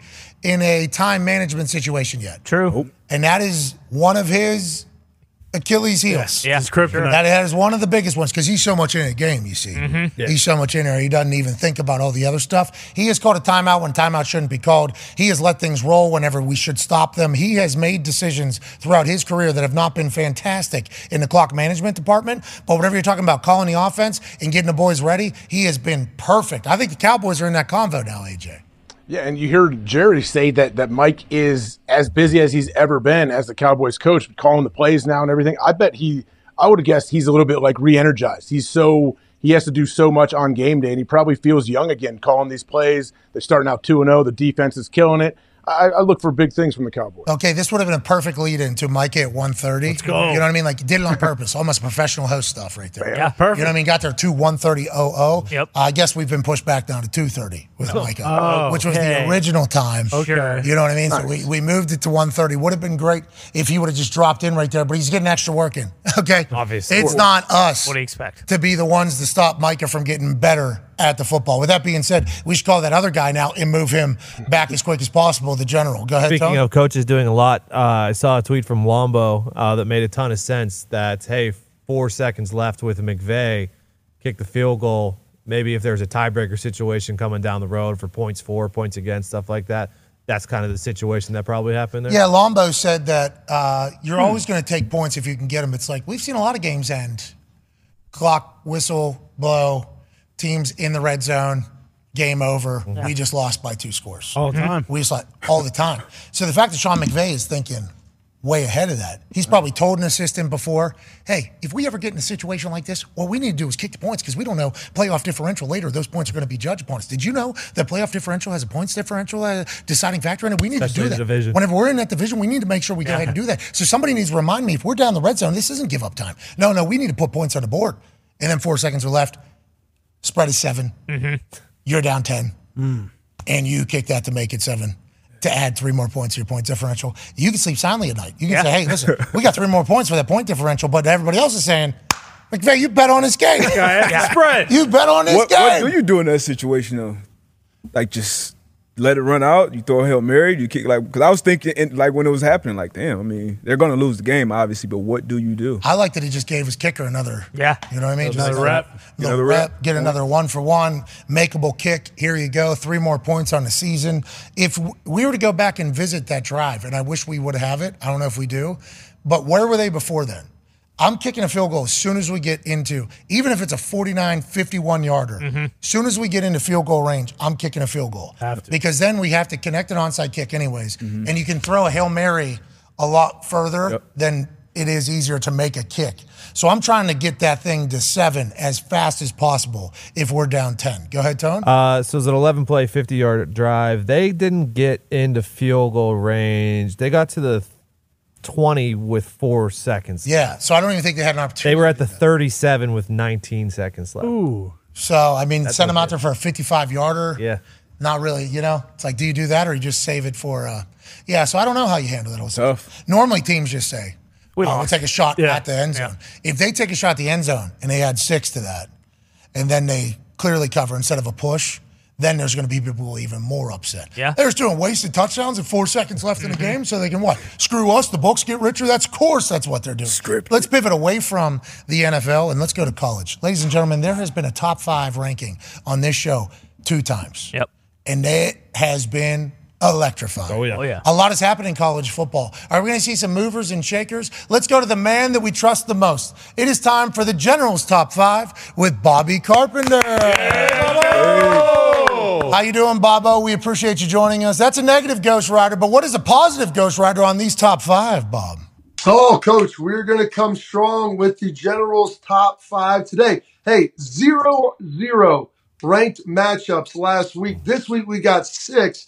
But you know what, man? Last week was electric in college football. And it always produces, Pat. That's the big thing you love each and every week. So we're going to start with number 5. We're going to go down south. We're going to go to the Florida State Seminoles.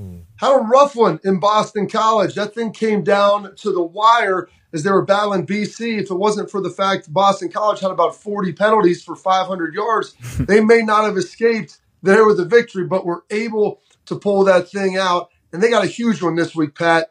In Clemson, Death Valley. This might be where Clemson tries to save their season. Yeah, save their season, save the conversation about Clemson, the narrative, everything like that. And in Boston, that was a red bandana game. Oh, yeah. So that is, that's a lot bigger than just football. I think Florida State's pumped to get out of there with a dub, and they're just never looking back on that. Clemson, big question marks around them, General. I mean, honestly, on the football field, the future, everything. How do you think Florida State handles it? I think Florida State's going to be good. And this is the thing. This is the first time, Pat, where they've been up on this stage, and you see them now trying to make sure they can get it done.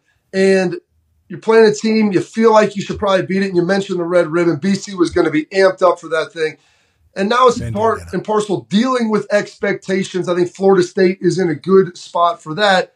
And then so we'll go to the number 4 squad, another team out there that, you know what?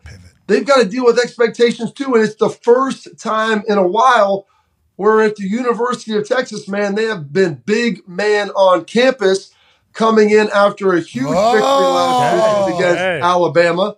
And you know what? When you go and you win at Texas, dude, everybody in the city of Austin and the whole state is rubbing your shoulders. They got a little tight one with Wyoming this week. It was 10-10 heading into the third. They were able to pull away in the fourth. Quinn Ewers didn't look quite as good. And I'll check it up to both of those teams now. When you're the hunted, it's a little bit different than being the hunter. Yeah, the Texas boys were in their comedy mothership second floor getting shoulder rubs. That's right. You know what I mean? Because they have things going on and they're winning games. AJ, we saw that Texas team. They're big enough to win. They got the size to be able to do it in the athleticism. Absolutely. If Quinn Ewers can continue to play even remotely close to what he did against Alabama, yeah, they're gonna win a ton of games. Who do you got at number 3, General? All right, number 3, I have the Michigan Wolverines. They played Bowling Green, didn't necessarily look great in the first half, pull away in the second. They've been doing a great job. They got Rutgers this week, starting off their Big Ten slate, so not a huge matchup out. Shiano? Look out. Hey, Pat, I mean, the Shiano man, you know him as well as anybody. I mean, listen, you got to be careful when you're dealing with him. Yeah, he's chopping wood, bro. Oh, yeah. He's doing it every single day. He was not supposed to be in the NFL. Remember, people actually talk about him as maybe the worst NFL coach of all time. By far. Petrino's up there in the conversation whenever he was at Atlanta. Yep. Obviously, people talk about Saban in Miami. I don't think it's nearly as loud as it is about Shiano and his team. They hated him. Oh, yeah. They did not like the way he was operating. He was hiding behind poles in the exit ramp tunnel for the locker room after a loss just to see who was smiling on his team. Guys are walking in after a loss. I think it was preseason. They're walking in after a loss, and all of a sudden, the Shiano man, boom, pops up from behind a pole. Smiling, name down. Cut those guys. See ya. And then remember at the end of the game, taking a knee. Oh, yeah. No. It's been happening since the beginning of football in the NFL. Shiano says, not under my watch. Hey, you guys, all of you, going to be considered dirty football players. That's right. Because this is what we're going to do. But these are this is not how you play professional football. Who's the coach? Who's the player? Shut up. Dive at their knees, try to tear their ACL. Yep. So then he gets back to college. I'm like, thank God he got out of the men's league, gets back into his world. I love Shiano at Rutgers. It just feels like it's the right fit. Feels like it's what it is. Will Rutgers ever be able to keep up with all the other schools that they're currently in a conference with? No. Never. No chance. But look, they'll show up for a game, though, and ruin some hearts. Is it Michigan this weekend? Oh. Is it Michigan this weekend? Might be. I don't know. Schiano probably Let's loves see. Urban Meyer. That'll be a good one, man. That'll be a heck of a game. And oh my God, hold on, General, because I didn't have Urban Meyer in there. I completely forgot about the Jacksonville thing. Yeah, you do because of that. Petrino, Saban, Urban, Schiano, just never really. Why is that, General? Because adults, right? I'll tell you this. You talk about all those guys, and if you've ever had a chance to kind of talk with them, they're very intense individuals.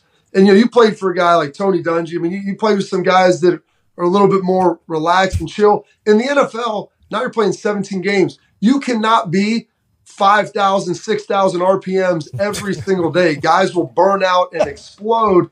And I think that's what that's what Schiano learned. Saban was a little bit better than it, but most of those guys, man, they run too hot, and it's just too hard. And you're dealing with grown men, man. These ain't kids anymore. I heard stories about down there in Atlanta with Petrino where grown adults were not allowed to talk at the dinner before the game, the night before the game. They're having dinner out there, and it was like nobody's allowed to talk because we didn't win last week. And I think one player who is very famous from that particular Falcons team almost fought him, had to be held back. He's like one of the nicest humans of all time. So I don't think it went well at all down there. But some of those college rules don't work for adults. And some people figure that out, some people don't. Happy Schiano's back in college. Michigan's got a tough one. I'm saying that's an underrated, tough one. Who's number 2, Coach? Number 2, we've got the Georgia Bulldogs. They had another tough game taking on South Carolina conference squad. You thought, hey, you know what? This looks like one they should cruise over. Shane Beamer and Spencer Rattler, they had other ideas altogether. Heck, they were winning at the half. Georgia then in the second half puts the throttle down, goes and scores a handful of touchdowns, takes control of the game. But this is going to be a tough test. That's why there has never been a team that has won 3 straight national championships in college football since the start of the AP era.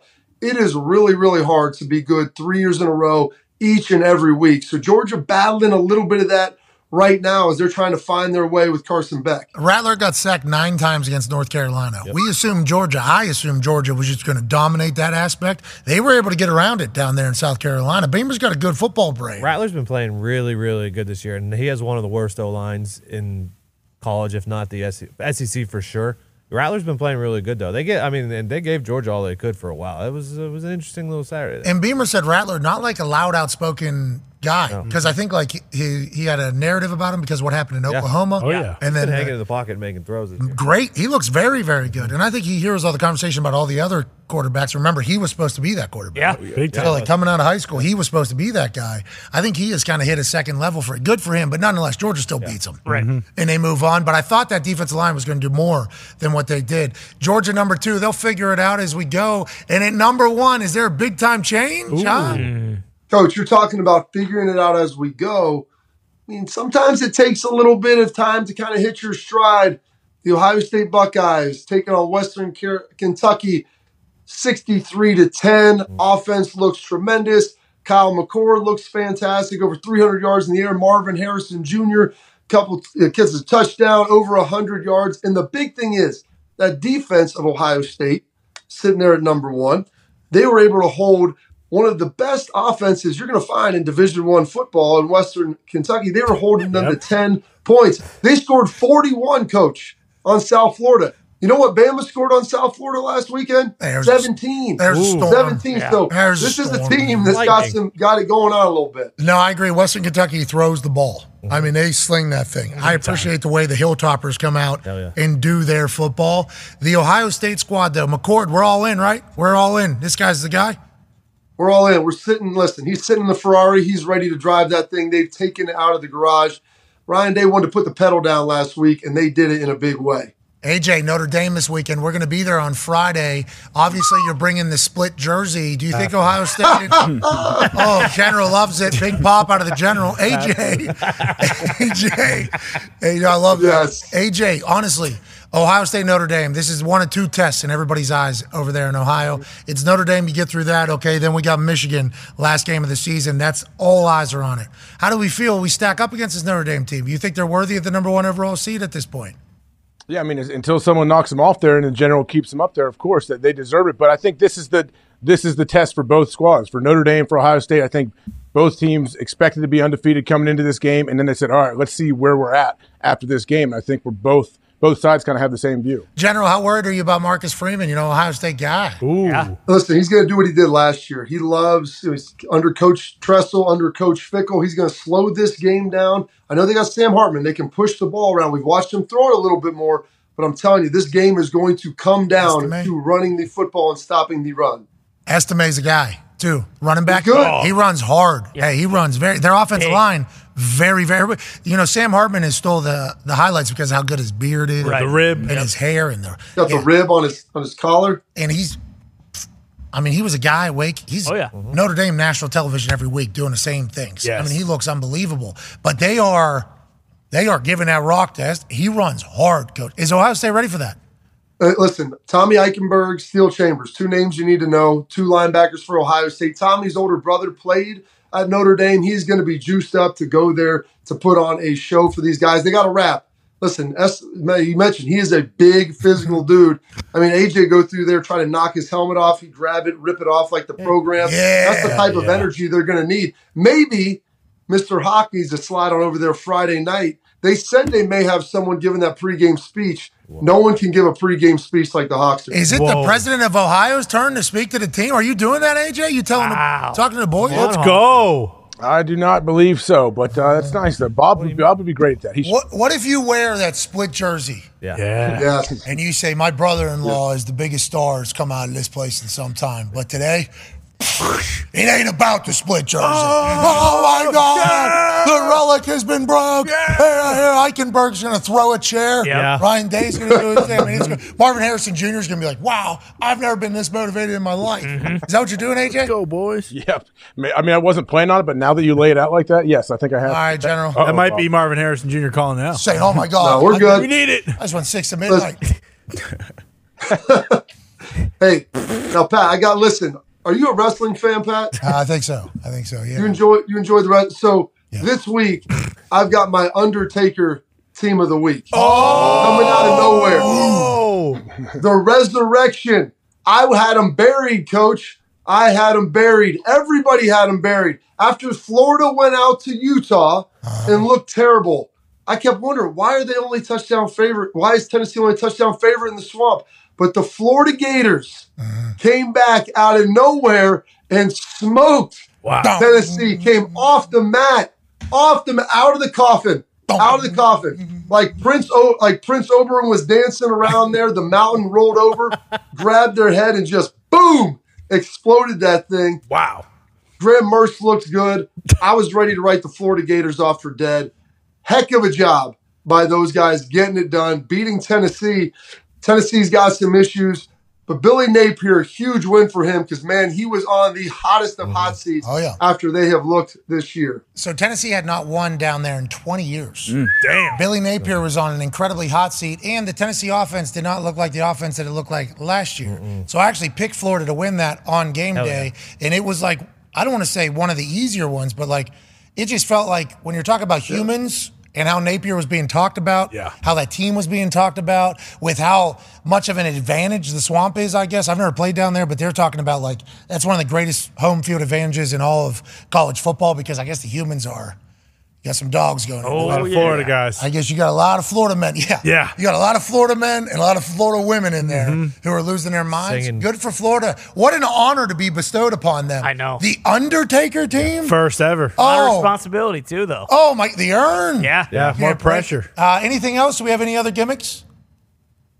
I mean, Coach, do I need more gimmicks than that? I thought The Undertaker rising up was good. It was more than enough. That's not selling you. I didn't know if I was going to OD on General Bob Carpenter stuff. We appreciate you, ladies and gentlemen. The General on his top 5, Bob Carpenter. Yeah, General. I didn't know if we still had a Vince Carter thing. Yeah, wasn't sure. I mean, what was last shot? Double shot. Every week. New theme every week. That's my favorite part. Yeah, I like him thinking when he sees it, like the Undertaker gift popped up on his thing. He's like, that's Florida. Yeah. My favorite part is when ESPN CFB puts out the General's Undertaker team of the week this week. Florida Gators, look out. Him getting quoted on ESPN social media handles is hysterical. So good. Just because, people have been doing top 25s for a long time. Oh, yeah. A long time. Since day one. Jesus probably did one. And then I would assume he had top 12. Yeah, top 12 at the time. Okay. Yeah, it was top 12. Yeah, until they... He's pretty good at ranking them. Well, Judas was 12. Yeah, which is why he Number 13, actually, the unlucky number is where it comes from. Is that real? No, I don't know. Okay. Could have been. Hey, That would could have have though. Could have sold that. Yeah, might We start. would have doing found that. out at the end of the show. But yeah. us just acting like the General's top 5 matters is really what matters. That's right. So, his thing was like, until Ohio State gets knocked off, they're going to be up there. It's like Georgia's the back-to-back national. Yeah. Yep. Instead of number 2, it's like they did have a tough outing, but they looked the part. Did you know Carson Beck, quarterback, has a tattoo on his lower left calf? Oh, I did not. It's like flames coming up his left calf. Yeah. Seriously. That's kind of cool. From cool. his Achilles? Yeah, it goes up from his, and then he has something on his arm as well. He has like some pretty sweet tats. Oh. I did not expect that out of the Georgia quarterback, but I'm picking up what he's putting down on there. I think he's going to be a guy. I like that a lot. Georgia fans hate me. Why? I don't even though I picked David Pollock. Sure. I'm like, sure. I feel like I was nice to you guys. I feel like I liked it. Wanted to talk about him more than most people. Kirby Smart, Yeah, big fan of. Yeah. Oh, I get it. I took David Pollock's spot. Okay, that makes sense. That's what happened. I'll still like your school. But if they lose and I got to say something bad about them, boy, those mentions are going to get lied. Yeah. I'm not going to talk about it. I'm not going to do it. No I'm just going point. to keep it moving. That's not for me to talk about. What is for us to talk about, though, is some of the headlines that we have not covered around the football world. Last night, we got very excited to stay in the college football world. There was an offense coordinator who's the son of the head coach out in Iowa. Yeah. And boy, we've been talking about this guy's production and how bad he is at his job for some time. We've actually said nepotism is on display in Iowa, and the fact that it is still existing shows that nepotism will always be a ruler of decision making. So Ferentz has been very much underperforming as the offensive coordinator for his dad, Kirk Ferentz's Iowa Hawkeyes. They were number 131 in the entire FBS last night, college football last year, out of like 132 teams offensively. Their defense was great. Their punter's incredible. Iowa's a great place. It's a powerful school with a lot of history. The offense being that terrible is unacceptable. Who's running it? Oh, the coach's son.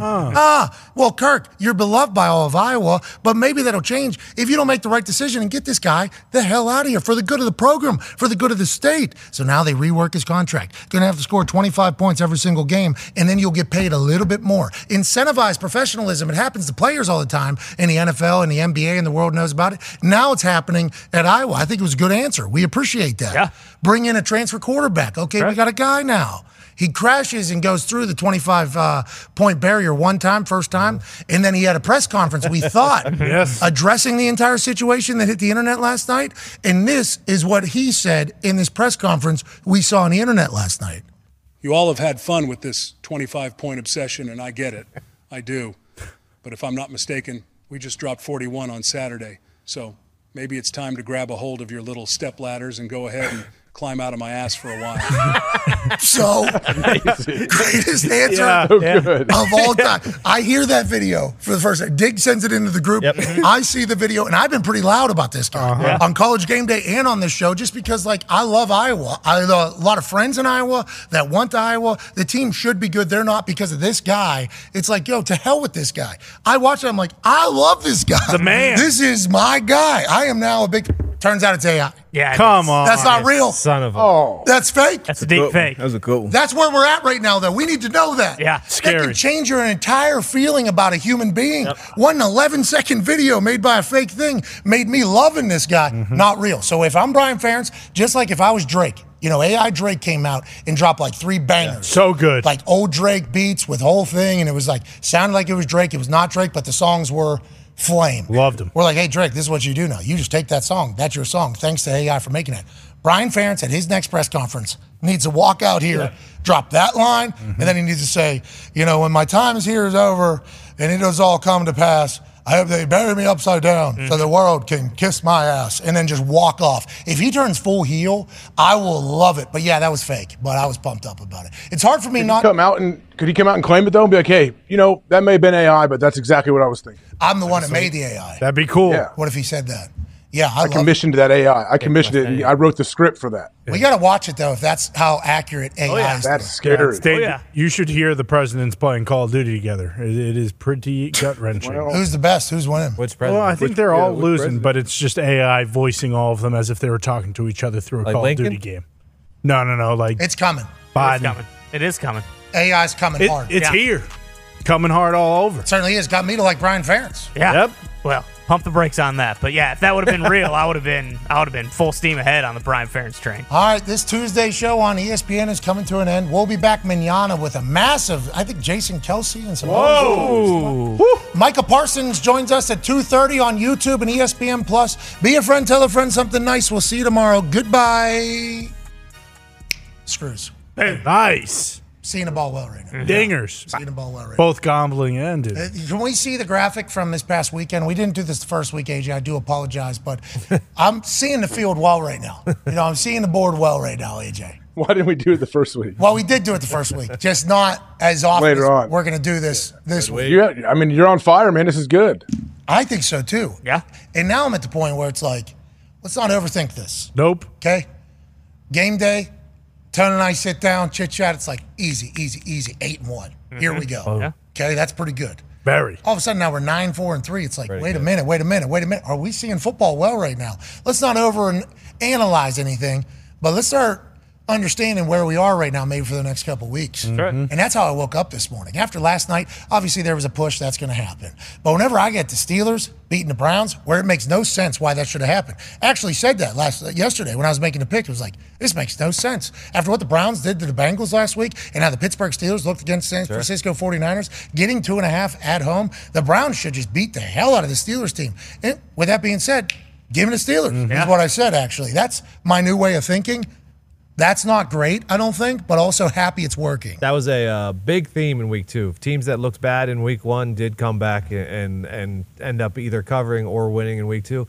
And you shouldn't have been. I mean, same old Browns, my friend. I mean, it's going to be every single year, year after year. Doesn't matter what they do. Same old Browns. What'd you say? Say it with me. Same old Browns. Yeah, you were getting real loud last night on the X. I seen you. Because you were being real quiet during the day. Nobody talk about this game. Nobody talk about this game. Let's talk about the Panthers Saints. And then all of a sudden, once things start happening, you're like, well, would you look at that?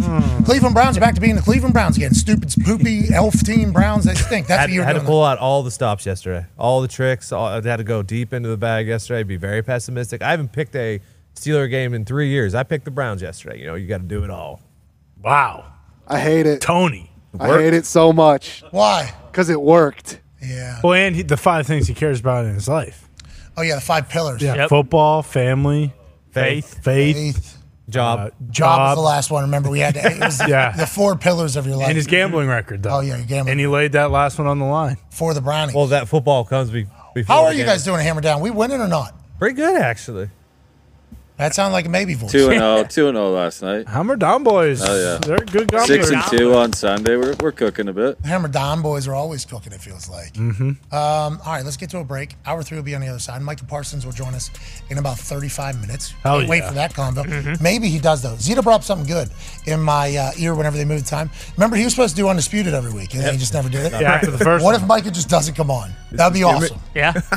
That would be awesome if cool that was the case. I'd appreciate it. Yeah, he would. I would respect it if he was like, that's my thing, yeah. Yeah, sure, I'll come on. He's Micah Parsons. He can do that. We're going to do whatever he wants. He can literally do that for the next 15 years. He's just getting started right now. Yeah. We forget about how young he is. Still have to He get is paid. Just getting started, AJ, in this entire game.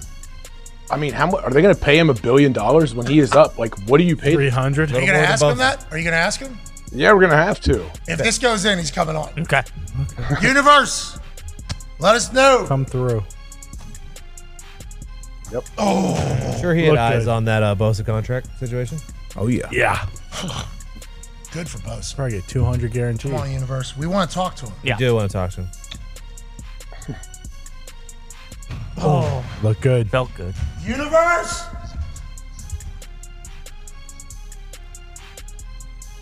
Oh, no. Oh, no. Oh, no. Come on, Universe. Oh, no. Come on. Oh, jeez. Come on, Universe. Oh. Yep. Is there bad news? Well, allegedly he got pulled into a meeting. Okay. Who knows? Who Son knows? of a bitch. Those Tuesday Cross him off the meetings. board then. Come on. Maybe Oh, next no. year. Gotta aim right. Maybe A not. long toss right there. That's a Oh. It's a long toss. It is. Full basketball court. Oh, man. I mean, it was a good bag. Good bag. Good bag. Dialed in. Some lube on that board. There it is. Oh, you see, you need Set that up thing sliding perfectly. a little bit. Oh, my God. Now you blocked yourself. Push it! I'd have to go overhand to get that. Yeah, you gotta hit a jumper right there. There it is. Oh, ooh, that was close. Bonus ball. All right. I think he's coming on. Even though the universe. Doesn't sound like it. The Duke. Oh, no. Oh, man. Duke was halfway That feels down. like a hard cancel now. I was going to say, Yeah, that was halfway down. Duke never lies. Yeah. It's a big go to hell. Oh, there it is. There it is. Yeah. Coming on. Volume Coming 2. on. Coming on. I'm like Steph Curry in high school. I watched that documentary. Mm-hmm. The coach had recruited him to Dayton or whatever. So I watched him miss 15 shots straight. And that 16th one went up with so much confidence.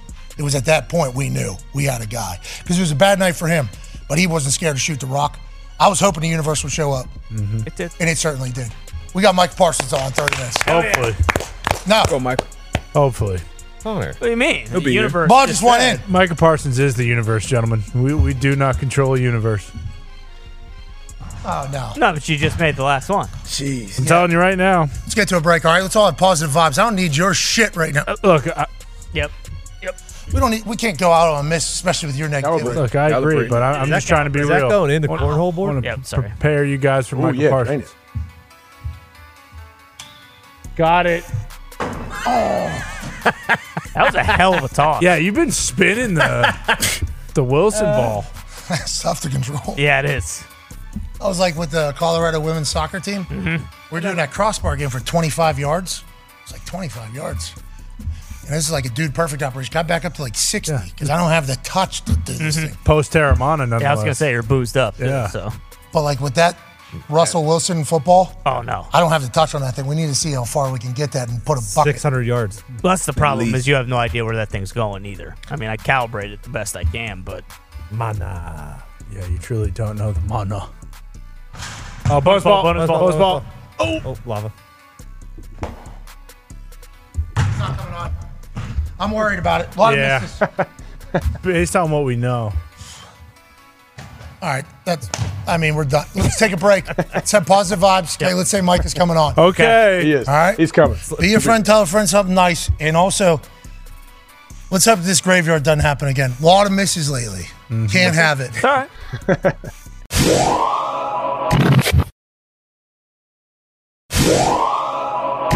D-Buck, good news. You're going to be doing everything DB here after our conversation with Micah Parsons that could potentially be taking place in about 21 minutes. We have changed the marquee up there. Will Micah come on the program? Go ahead and use hashtag PMS yes or hashtag PMS no on the X app. And obviously PMS stands for Pat McAfee Show. Right. We should change that to next time. Hashtag the PMS yes. Nice. Hashtag, well, that's even worse. I was going to say you can't. I am so sorry that that's my name. People get very upset about us using that. But anyways, that's not on me to worry about. That's on everybody else. Hashtag PMS yes or hashtag PMS no. Will Micah end up coming on the program? Maybe throw the live in there because hashtag PMS live's in the corner.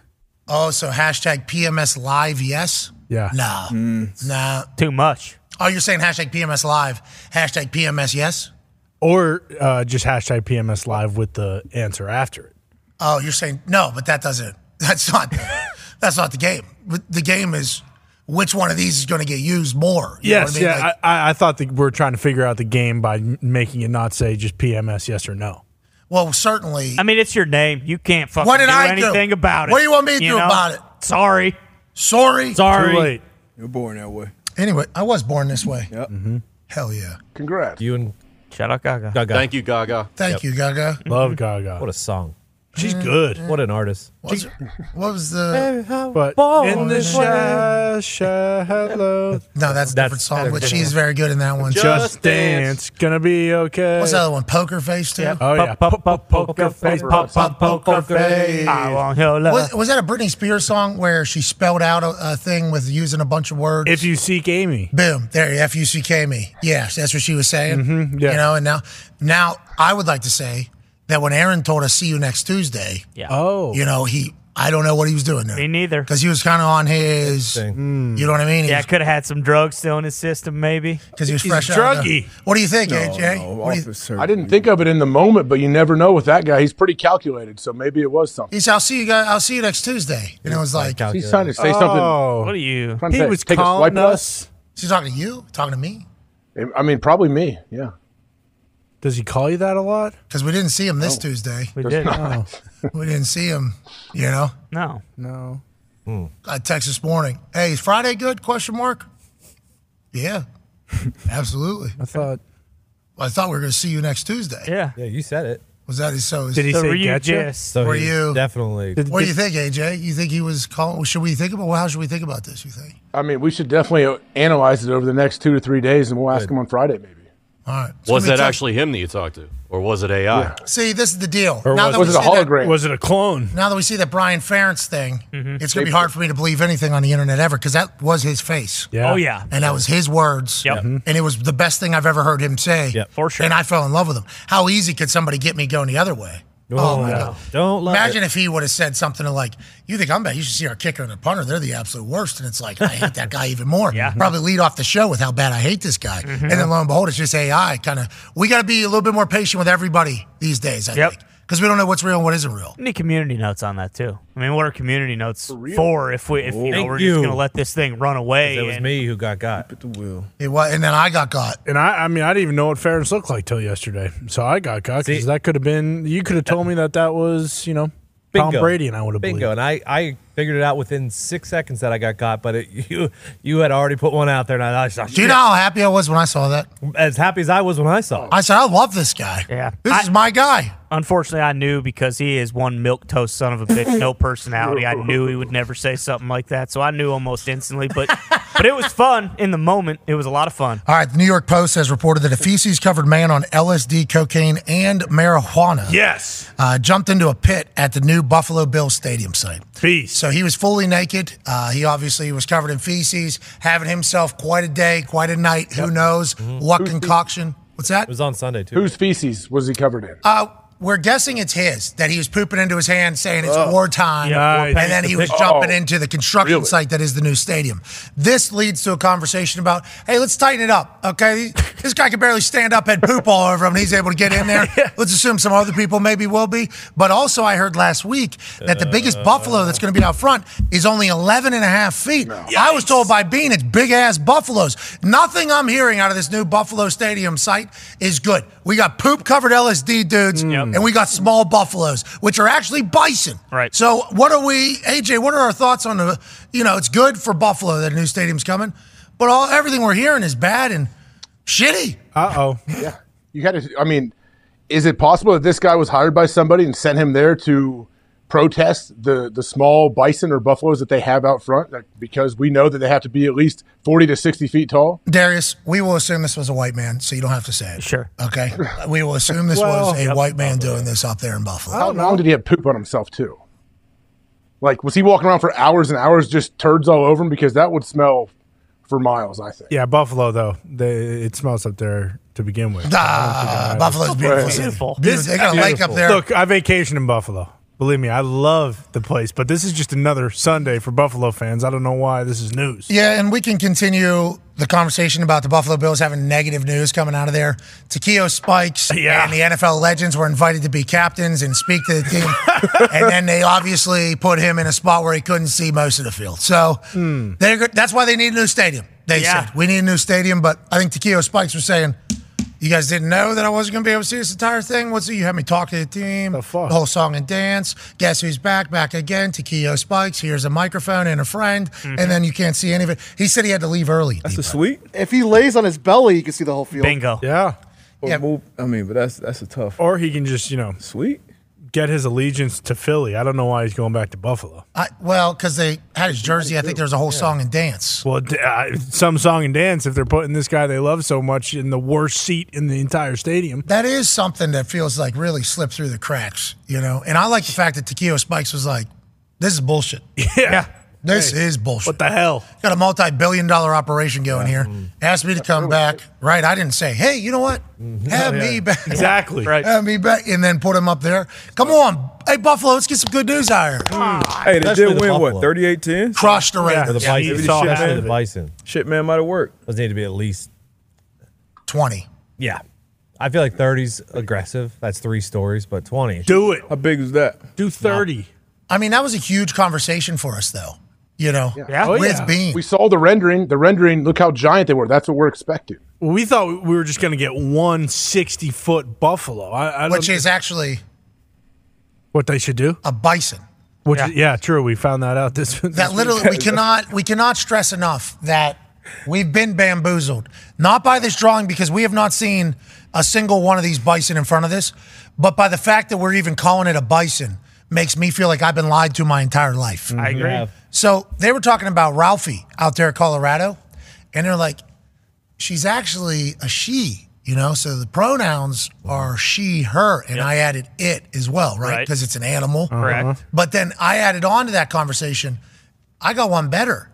Not only is Ralphie a she, Ralphie's not even a buffalo. No. So Ralphie's a female bison that we're portraying as a male buffalo. blown, Ralphie doesn't deserve that. It's bull. But we need to make sure these bisons have big old balls and are big old tall. That's what we need. And I think Buffalo has been very clear with that.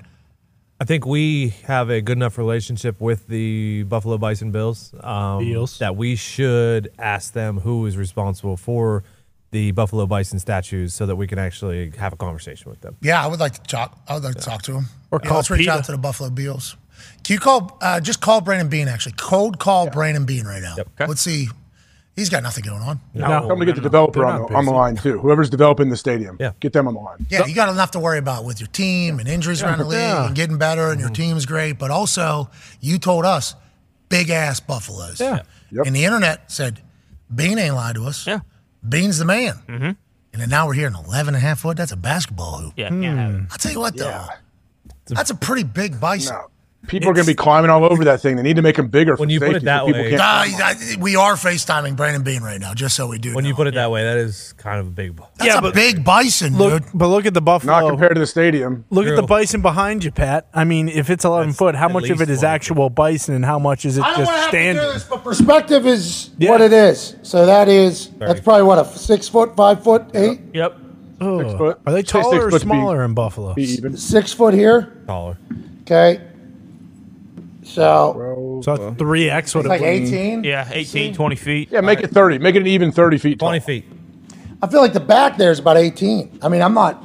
You tell this person should be in NBA. Those might be 4 feet people, though. No, not this guy. Look at this guy. We don't know what night it is at Buffalo. I think that's Josh. I mean, This guy is fucking we're going on 2024. Thick jumper. I mean, I think we're kind of past the statues. Make them big AI buffalo robots. Maybe they're just moving, Did the Colts giving do people the rides.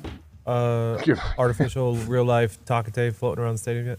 No, I don't give a shit about the whale anymore. No, that's augmented dead, actually. reality. They do not give a damn. Yeah, right. I saw a rest in peace Takate sign in Colorado this week. That's right. They care over there. They don't give a shit here. And now that their bell cow's gone, if it's not making money for the team, who cares? Who?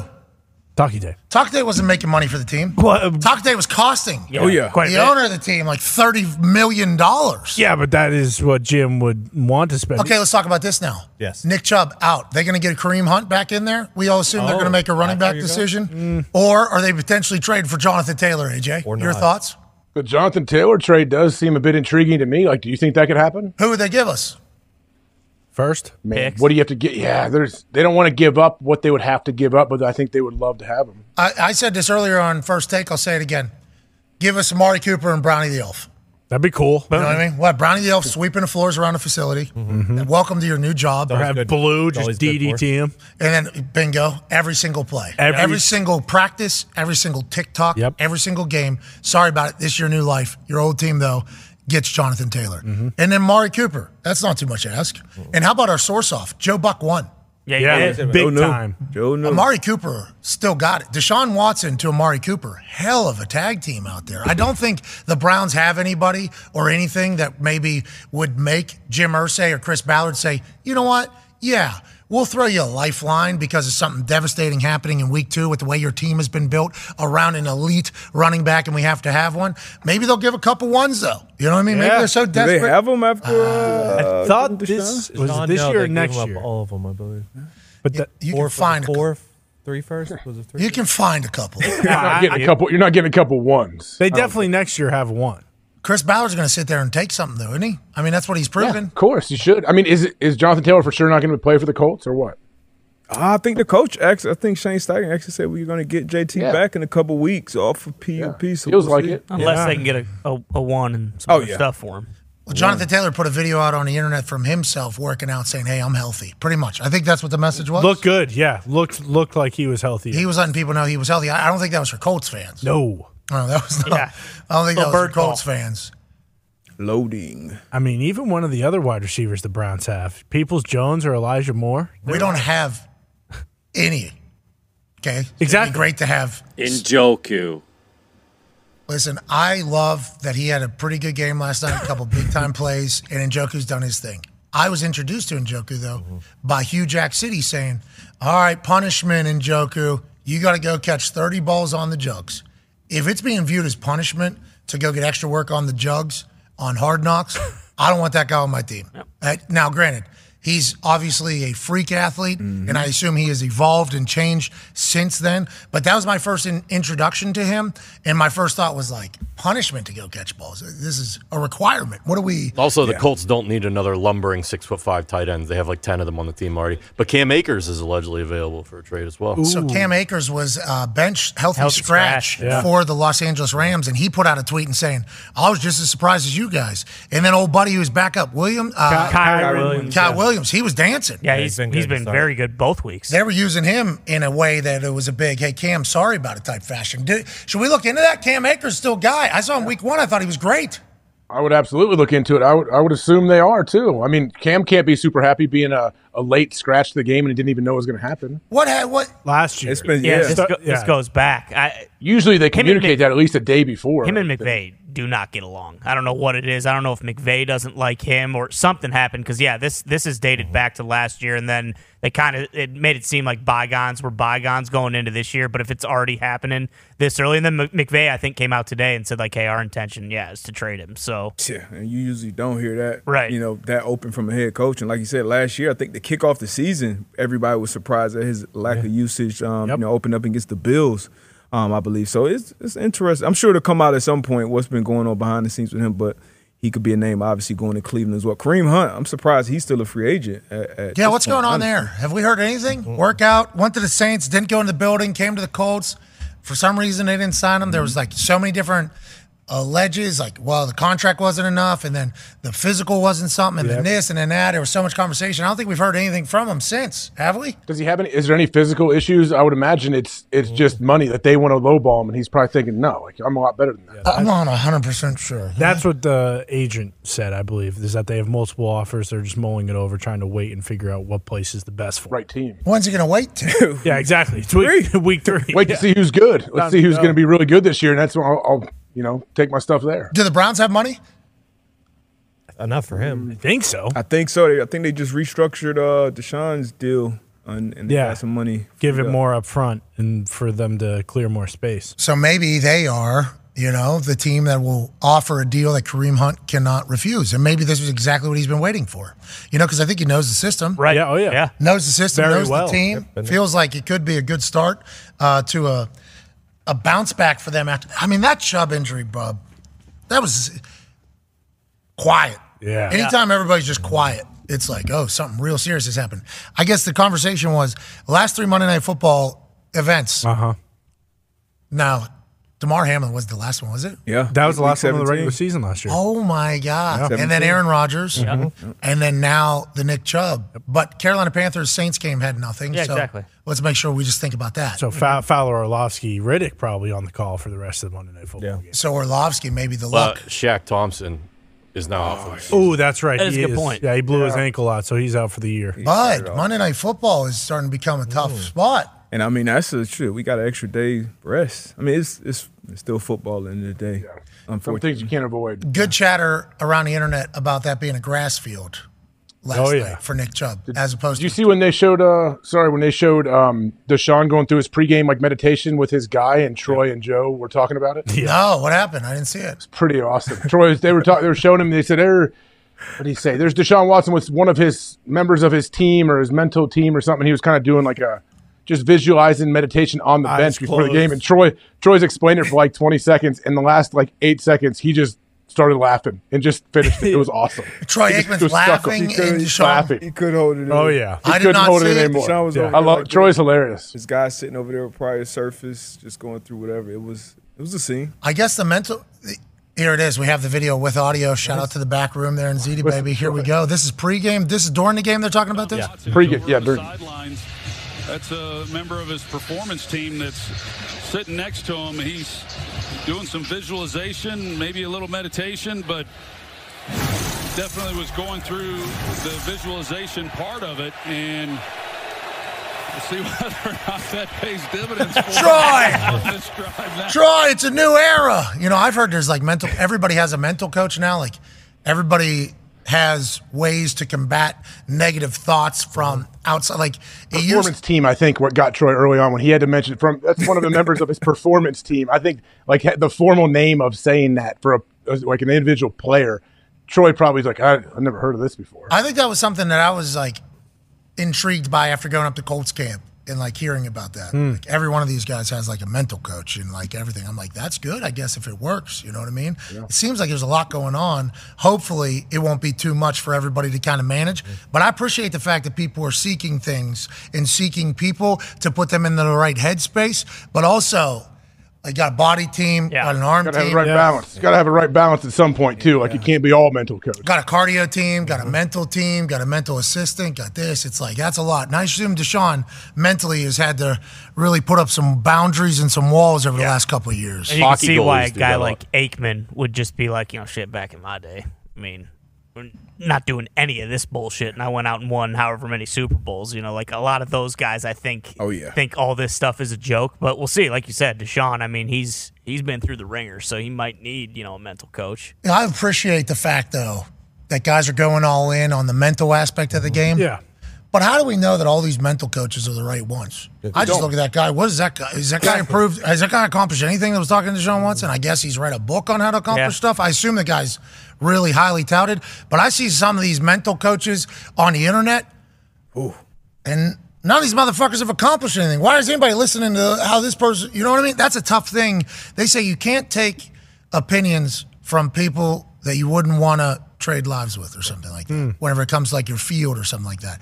And everybody's a mental guru all of a sudden. So it's like finding the right person, I think, is a bigger deal than maybe just doing it as a whole. Because what if you just got a scam artist in there like, here's the deal, this is what you need to do? Because eventually it's going to get tested, I would assume. Well, and every team I thought is starting to do the sports psychologist thing. So if that's a part of the CBA, I do believe. Yeah, so if Deshaun Watson brings his performance guy in, is this kind of like a Patriots Alex Guerrero situation where the sports psychologist for the Browns might absolutely fucking hate this guy's guts and everybody that he works with, and that just makes a feud right away for the mental people? No, I think nowadays it's just kind of all expected. Yeah. I think nowadays it's just kind of understood. Like, that's what it felt like whenever I was talking to the people that were in the building at training camp. They're like, no, this is just how it is. Like, this guy's mental coach has this regimen. Like, there's some guys that, like, I think I don't know if this is at the Colts or another building. It was being told to me, and I sound like Troy here laughing about it, but there's like some guys that like have a 15-minute all dark, like, I don't want to say like a darkness retreat,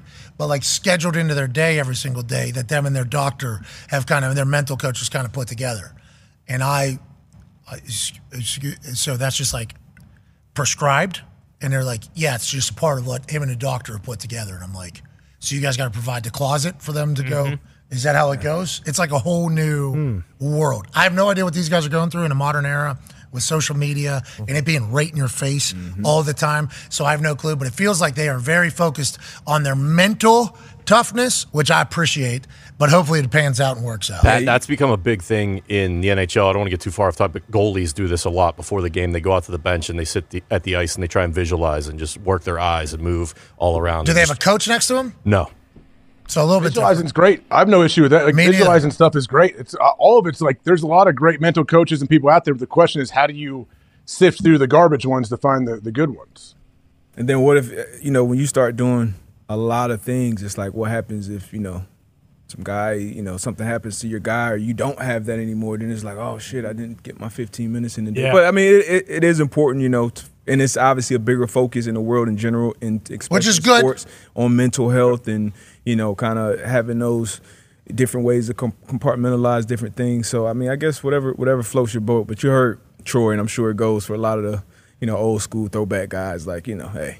Tough. Figured I have some mental toughness, football life, whatever it is. But, it's different strokes for different folks. Different era, too. I completely agree with what you're saying about the world having a different view on mental health, which is good news. I think we've played great. Absolutely. Mm-hmm. Because back in the day, it was just like, stop being like that. Shut up. Well, actually, I got some real stuff going on. I appreciate us learning that. And also, with the world, with the 2 years of COVID, everybody being in their houses and separated from everything, I mean, there is a lot of mental health conversations. But at some point, when you're a professional athlete, though, like the mental part of it is the separator. Yeah. Like that is what make Kobe, the Mamba mentality, they talk about it. Mentality is, in your head. Michael Jordan, it's like here. Like the guys and women that are at the top of their crafts whenever it comes to competitive things, in here is where they are the strongest. Stronger than everybody. Tough day, who cares? Bounce back. Tough practice, don't want to do it, go through it. Workout in the morning, don't want to do it. I was out last night, who cares? You show up and do it. It's like the mentals of the greats are what separate them from everybody else,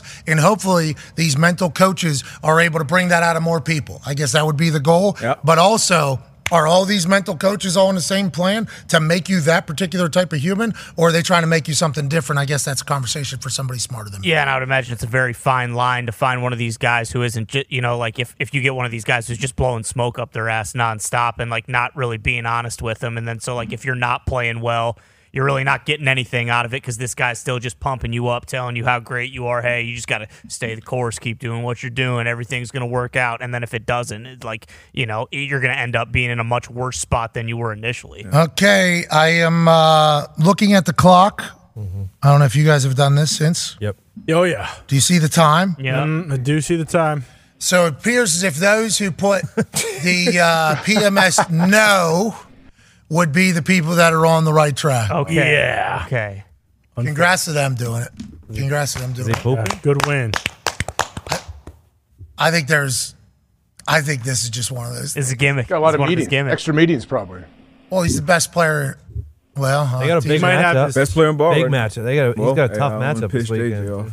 His 15 minutes might be right now, too, where he's just doing nothing. I see. That's what I'm saying. I think there's still some guys that are that don't do it. Just a little old school, really? And it feels like Micah is one of those guys. Oh. You know what I mean? Not that there's anything wrong with that. I'm not saying that with anybody. I think everybody should be striving to be the best version of themselves. I think every athlete should be striving to be the best version of themselves. But I do appreciate the fact that Troy Aikman saw that and couldn't contain himself. Yeah, I do appreciate that. I bet Joe was just kind of had a little smile as Troy was reading it, and Troy probably felt Joe's energy. Speaking of the coverage, how do we feel about Scott Van Pelt and the boys on Monday Night Countdown? I thought it was good. I think it's gonna. I mean, you started out like that, Con, man. Yeah. Just say what you think. What? Whoa, AJ. What do you think, AJ? I am saying. I know how Connor thinks. He goes, I thought it was good. We know how he feels. I did. What's wrong with it, Connor? What are you saying, AJ? I'm saying it was good. I'm saying Connor was trying to sugarcoat it, maybe. Well, no, I'm not sugarcoating it. I just think they need a couple more reps, and I also think that maybe there's a chance that they were having a little too much fun up there. That can happen sometimes when you're loving it so much that you kind of start joking around, and one guy who maybe is one of the best at doing what he does in the game gets a little ticked off at these funny guys having so much fun around. What are you talking about? I'm just saying, when they picked who was going to win the Saints and the Panthers game, SVP looked like he was about to blow a gasket. Okay? That's what I'm saying. And if you were to go back and watch it and listen to it, you might pick up on that. Oh, so you're picking up 1 30-second block of that entire thing. Well, I watched the whole thing. I can't say I listened to the whole thing, but it was on the TV for the entire time leading up to that game. And I know for a fact that when it got towards the end, around 7, maybe 7:02, maybe it was 6:58, SVP was about done with the pregame show for the Saints Panthers. I think maybe he wanted to move on to Browns Pittsburgh. You know what they need to do? I'm excited for them to be on location every week. That's what I didn't understand. Because they were in the studio last night because there was 2 different games, and I think they didn't want to pick or choose or just do it easier. You go to Pittsburgh, though, do that show, it's going to have a lot more energy and environment and everything around them. That's whenever they'll really get going. So the first couple of weeks, they've obviously had to learn each other a little bit. Okay. Sounds like you think they need to learn a little bit about each other as they continue to go on air. But them being live on location is much better. Have to do it. Just have to do it. Because I think next week's 2 games as well. It is. Pick one and go to it. Yep. Which one? First one, second one? Well, if those guys want to get home earlier, then go to the first one. That's fine. You can get your flight, get out of there a little bit quicker. But what are the 2 games? I mean, were they done? Were they done after the first game kicked off? Yeah, I believe so. Yeah, I don't think it's a halftime show. I think they went to Philly and Tampa, and then the Rams and Cincy. I know SVP was doing interviews after the game from studio. Yeah, but that was for his because if they're doing halftime. You can't do. Well, can't go to one of them. Right? I thought they did halftime. What's that? I'm pretty sure that they did the halftime. I would assume they did the halftime. Yeah, by that point, Pittsburgh Browns was kind of. SVP was also doing the drop-in update from the other place. Mm-hmm. Yeah. You know what I mean? Hey, Carolina Saints game as I was watching the Browns-Steelers game. They were also doing that double box that a lot of Pittsburghers were not happy about. Yeah. I saw a lot of Yinzer saying, I do not give a fuck about a terrible Saints-Panthers game. Get it off of my television. And then there was multi-view on YouTube TV, right? Split screen you were doing? Yep. A lot of people did that. So then it was split screen with a split screen. Yeah, that did piss me off when that happened. Me too. The double split. Ty, you okay? That was getting you a little bit. No, yeah, it's just like, hey, I mean, there's a reason we're watching this on multi-view. We don't need the other fucking boxes in here, okay? Figure it out, YouTube or ESPN or ABC or whoever this is on. Figure it out. Yinzers were like, oh, thank you for the update in taking the screen time of a 6-3 game in the NFC South. Ooh. That's what I saw. I don't know how the Browns fans felt. I assume they felt the same exact way. And I don't know if they were doing that for the Saints-Panthers game, for the Steelers-Browns. I believe they were. Yeah, they were going back and forth. I assume the reaction was the exact same out of like the who dat people down there. Like, we don't care about what they're doing. Those games, they stunk at different times in the game. But I don't think I'm a fan of the 2 games on Monday. Meaning, really? I know as a player, look, Monday night was the night where everybody's watching. People that hate you, people that love you, every team, every coach. And now you got 2 games. You got to go back and forth. Yeah. You watching one, you getting tweet updates on the other. Like, nah, just give me one. I would rather one game on Monday Night Football as well because it keeps it special. I appreciate the fact that they wanted more NFL games on ESPN though. So like, shout out them trying to get that deal done. However they go about doing it. But for me, we had to watch a game this morning back. You know what I mean? Yeah, right. It's impossible to watch both. You know what I mean? Actually live. You can have them both on, but you're not actually doing it. And it's like, it's Monday Night Football. You know what I mean? Yeah. It's Monday Night Football. We still got to hold Monday Night Football as Monday Night Football. We got 5 more of them, or 3 more of them this year. It's always a kick in the testes, too, when you're watching that Sunday morning and you have all those games and then it goes to the late window and there's only 2 or 3 and it's just like, hey, what are we doing? Yeah. Ladies and gentlemen. Oh, shit. What? Joining us now. Holy hell. Future Hall of Famer. Absolute freak show on the football field. This past weekend against the Jets, he had 2 sacks and a forced fumble. He's flying all over the place. Wow. He's somehow faster than everybody, stronger than everybody, smarter than everybody. And he's a young man, just 24 years old, hasn't even been paid yet, out of Penn State, all pro. Dallas Cowboy, Micah Parsons. Yeah. Yo, what's good, fellas? I want to let you know, Micah, there was a little bit of doubt if you were going to come on the show today. Out of a lot of us, I am pumped that you're here. Thank you for joining us, dude.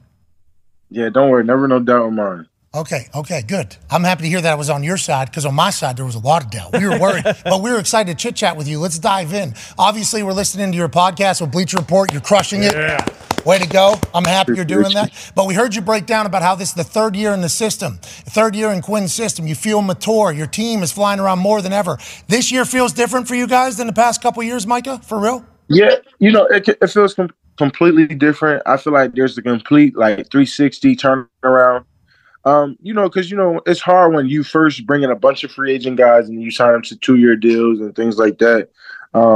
You never know how things are going to turn out. But I think the first year we were like, okay, we could really fit in the system. The second year was like everyone grew.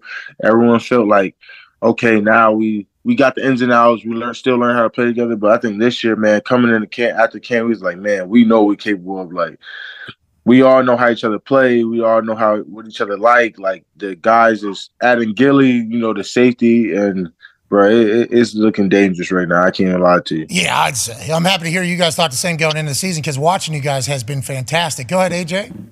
I'm curious what it's like to play for D coordinator Dan Quinn. We see him up in the booth with his backwards hat going crazy. Romo's doing voiceovers on what he thinks he might be saying. Like, how fun is it to play for him, and what does he do to, I guess, maybe simplify things or just have you guys playing so fast? Like you're all every play, everybody's flying to the ball. Yeah, one thing about Quinn, he's gonna make it real nice and simple for us. I mean, even in camp, he brought out, he brought some of the top guys into the room and was like, what do we like? What do we don't like? What can we throw out? What does everyone feel comfortable with? Where do we want to go with this? And, it's just all about us. And he don't care about nothing. I feel like he really lives God, family, and just us. So I think that's one thing that I give credit to. Like, he just doesn't, he don't care if it's on him or whatever it is. He just wants us to play fast, and he simplifies it very much. And, every week he got some new stuff where he just talking about the ball. And if you talk about the ball enough, you're going to get that thing. Yeah, and he has emotion and passion. I assume you guys love watching this. He wants to win just as bad as you guys do. And whatever you think about your career, especially in, Quinn's defense, and he got some head coaching opportunities, and he said, I'll stay here and keep doing this with the backwards hat on. He knows you guys can be historic. When we watch the highlights of you, is it him putting you in a position or you just being faster than every human on the football field? Aside from game one, where you were playing Mike, I think the transition into the NFL has been so seemingly easy for you. Have you found it to be the same way? I just kind of found my way. I always felt like, I would say it's a little bit of both. He kind of puts me in these positions and he's like, hey, let's see what you can do. And I'm like, all right, now just watch this. He challenged me and pushes me. So I never want to let him down because, I really feel like he's really like an uncle to me. But, coming into the league, it's always challenging. But I always had the mindset, like, man, I got to get better. Like, I can't fail. Like, and, I always put that in the back of my mind. So I feel like I always go harder than a lot of other people. Yeah. You're an old school guy. You feel that way? You're an old school type football player? Yeah, I definitely feel like I'm an old school football player. And I definitely feel like I bring a lot more passion to the game than a lot of guys. A lot of guys are just here just to be here. They're happy to be there. Versus me, where, man, I feel like, I have so much gratitude for the game. Gratitude for life, and just thankful for everything I got and where I'm going. Bro, they've been talking about you like Hall of Fame since week 3 of your rookie year. How do you stay, I don't want to say humble, but like off seasons, how do you continue to want to grow? It's just like how you're raised or how you're made, because they were crowning you your 4th game pretty much is like, here it is. This is the fucking next one. You've lived up to it, and you haven't had really a drop-off, it seems like. This year, after all the hype and everything, it's like, is Micah still going to continue? You've gotten better somehow. How and why is that the case, you think? I'm just so hungry, and I really put my faith into the Lord, man. And, it's easy to get complacent and say, hey, you're here, so you don't have to get any better. And, I can definitely live off just being 8 to 12 sack guy for the rest of my career and be a really great. But, the great Kobe said, are you willing to chase perfection and keep going when the distance is unknown? And that, to me, it always sits in. And I'm like, man, if Kobe kept chasing and he's going after this, something special to see, something that no one's ever seen before, I can too, man. So I definitely adapt the mindset and challenge my mindset of what I want to do and where I want to go. Hey, that mentality's not normal, bro. Congrats on having it, and congrats on executing and exercising it. Rest in peace to Kobe. Darius has a question for you. Yeah, Michael, Pat talked about you being a dog from day one. Coming in, being drafted, I think, as an off-ball kind of linebacker. And we saw in Hard Knocks you were doing kind of everything. What was that conversation like, if it was one, with you and Quinn about moving primarily to edge, which is obviously probably the second most important position after quarterback? Yeah, actually, when I came into rookie minicamp OTAs, he had me do a little, because he knew I was like a pass rushing linebacker when he drafted me. He was like, man, that was kind of like the hedge. Once the quarterbacks were taken, that's the reason why we took you, because you weren't just a linebacker. You were a guy that we saw blitzed a lot and won. So I want to see you do a little rushing. And when he saw it, he said, man, how'd you do that? I was like, man, I don't know. It just felt natural to me. It just seemed right. He was like, I just want to see you keep doing it. And he kind of just kept, just feeding it to me. Like, he could put me against some backup guys, some 3 guys, and he's like, you know what, you're beating the hell out of them. Let's put you against Tyron and LC. Yeah. And they kind of beat the hell out of me a little bit. And I was like, man, I started learning from them guys. It's like, man, how do I do this? How do I do that? And then eventually, Quinn was like, you could really be really good at this. We know what this is, like your superpower. I think you should grow in this. And he's like, this other stuff you'll learn, but he's like, this right here, this is special. And I think he just trusted that once he's seen it, he just knew. Yeah, I'd say. And now you have a podcast called The Edge on Bleacher Report. I believe everybody can't wait to watch you take snaps. Go ahead, AJ. Do you ever care where you line up pre-snap? We know you can move around Dan Quinn. I'm sure every single week he's just dreaming up different ways of how he can get you to affect the quarterback. Does it matter to you where you line up or what you're doing? Nah, for me, I don't care if I'm left, right, middle, wherever the coach want me to line up, wherever it's set up to play, because I really like to rush all over so that way they can identify me. I feel like that's really been a difference this year. I've been over the guards, I've been over the centers, I've been over the right side, the left side. So it's hard for teams to get an edge on me where I'm at. And instead of some guys where they just want to strictly left up on the left side or strictly just want to stay on the right side, and it's easier to find. And I told Coach, I was like, man, I'm not going for that this year. I'm not staying on the right side. I need to be moving around. Like, I don't want these guys to constantly finding me. They got to come look for me. They need to game plan more. And, that was like one of my things in my extra interviews, and so far it's been great. Yeah, it's working out, I think. I love the fact that Quinn also is like, yeah, bub, we'll do whatever. I've seen you on the sideline a couple plays, though, too. Are we resting? What is that? You know what I mean? Right. Haven't we seen you out there? Have we seen you on the sideline? Yeah, that's true. That's not my call, but we got so much depth. And, it's hard when you got so many guys like Sam Williams, Dorrance Armstrong, and you got Dante Fowler. We got such a high position group that's like you can constantly keep guys fresh, keep guys going, keep guys in the flow of the game. And so far with the rotations, it's been pretty successful in how much we've been dominating. So I don't think they're going to go away from it. And you always remember it's a long season ahead, and we thinking about Vegas, baby. So, so I think there's always a part in that too. Okay. Well, I'm happy to hear that you're okay with it, because I was watching them like, we got an alien saying it. Why? Put him in. I didn't say I was okay with it, but I understand. Yeah, but as soon as you get back in, you get a sack, you break. And then that on all fours crawl. Awesome. Hey, you're moving, bro. You are moving on that. You work on that?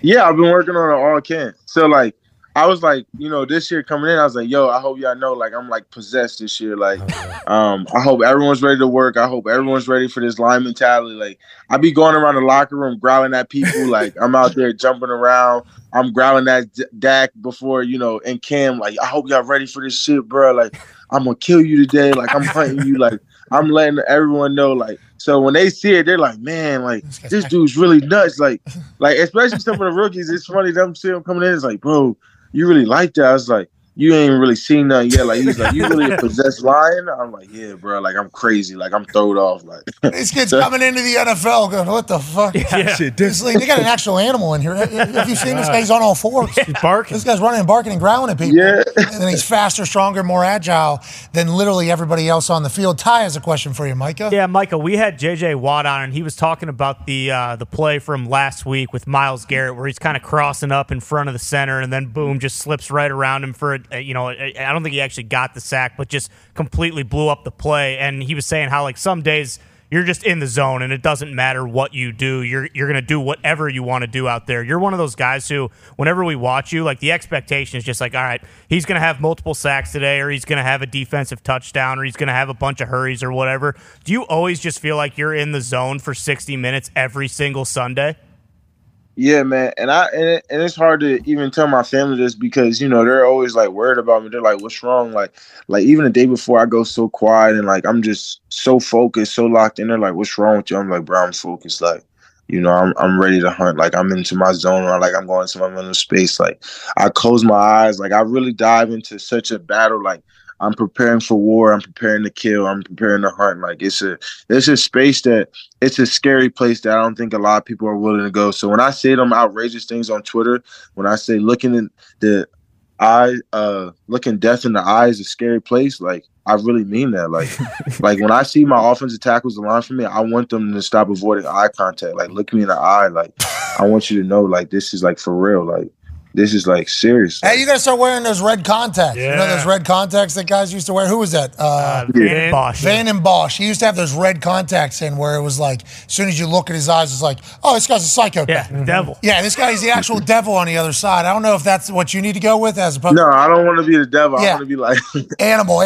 Yeah. So maybe we get like the cat slits. Yeah. You know, like the snake. Like maybe a snake eyes. Yeah. Something to think about just next year. You know, as you evolve, as you continue to get better. Is there guys around the league that you watch and study film of, or is there guys you chat with around the league as pass rushers? Yeah. So I chat a lot with Max Crosby. I chat a lot with Vaughn. I actually sent them clips like, hey, what do you think of this guy? I chat with my guy. Dang, why am I blacking out on this? Wow, because you're in the zone. Yeah, you're an animal. Yeah, fuck this guy. Yeah.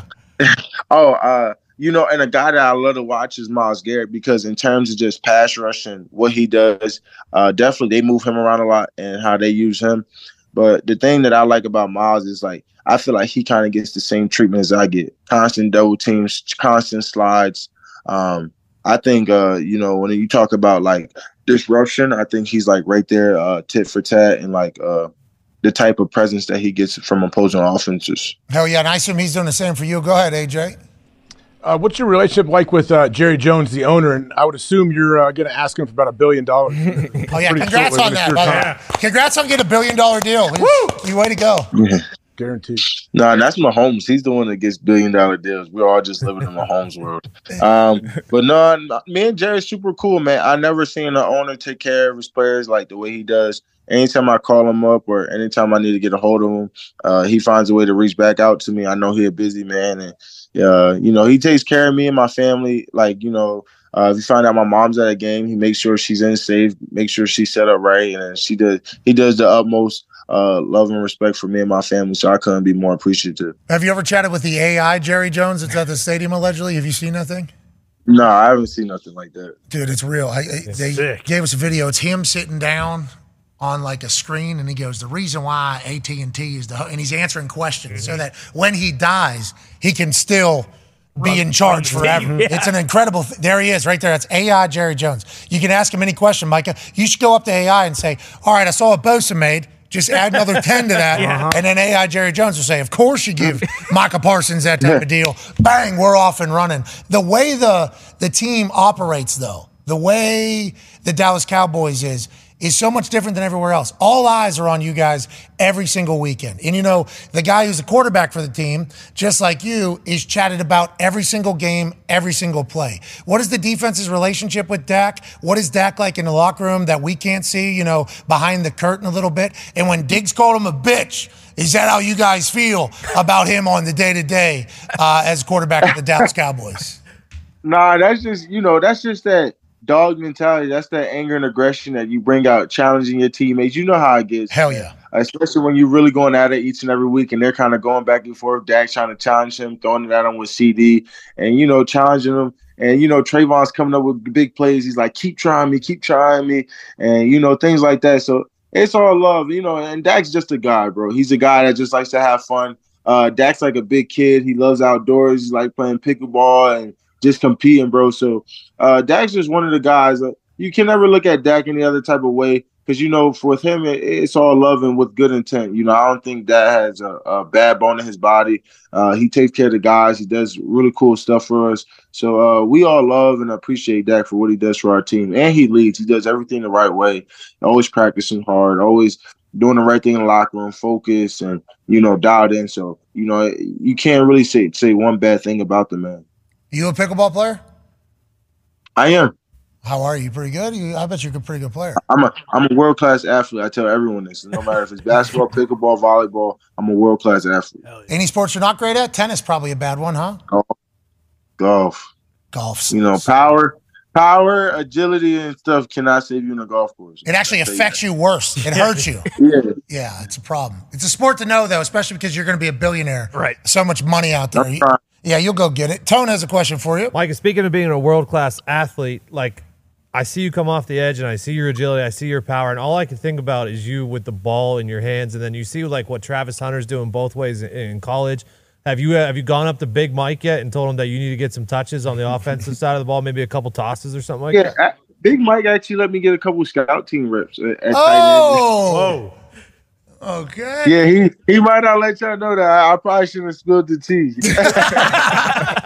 That's good news. That's Big Mike still got his fastball. Is that something that well, Mike's super cool, man. I be telling like even like on the launch days, I do pat and goes with the receiver. I said, Mike, you see me tracking this thing?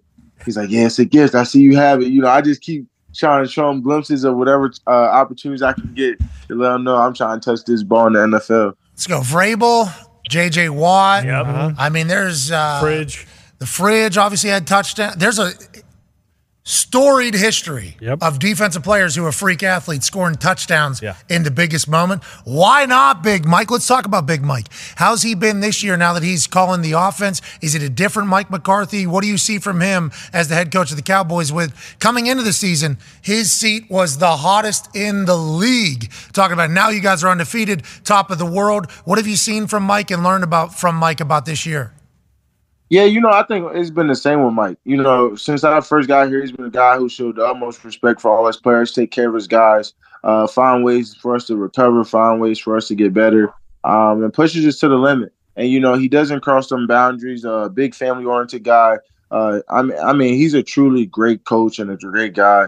I would actually hate to ever see anyone like him go. I think he's more nice than anyone other coach in the NFL. And I think sometimes people tend to take that for granted because how nice and genuine he is. So, that's type. And there's really no changes from him. He's just the same guy. Like, I promise. Like, he's the one, like, even when I came into the league and I was like, dang, we get this. He's like, yeah, I've never got this. Even free agents guys like, this is unheard of, the things that Mike does. Okay, so let's talk about it. I've heard his motivational speeches are second to none. Smashing watermelons, giving all that stuff. He's still delivering the juice, still delivering the heat, even though he's calling plays.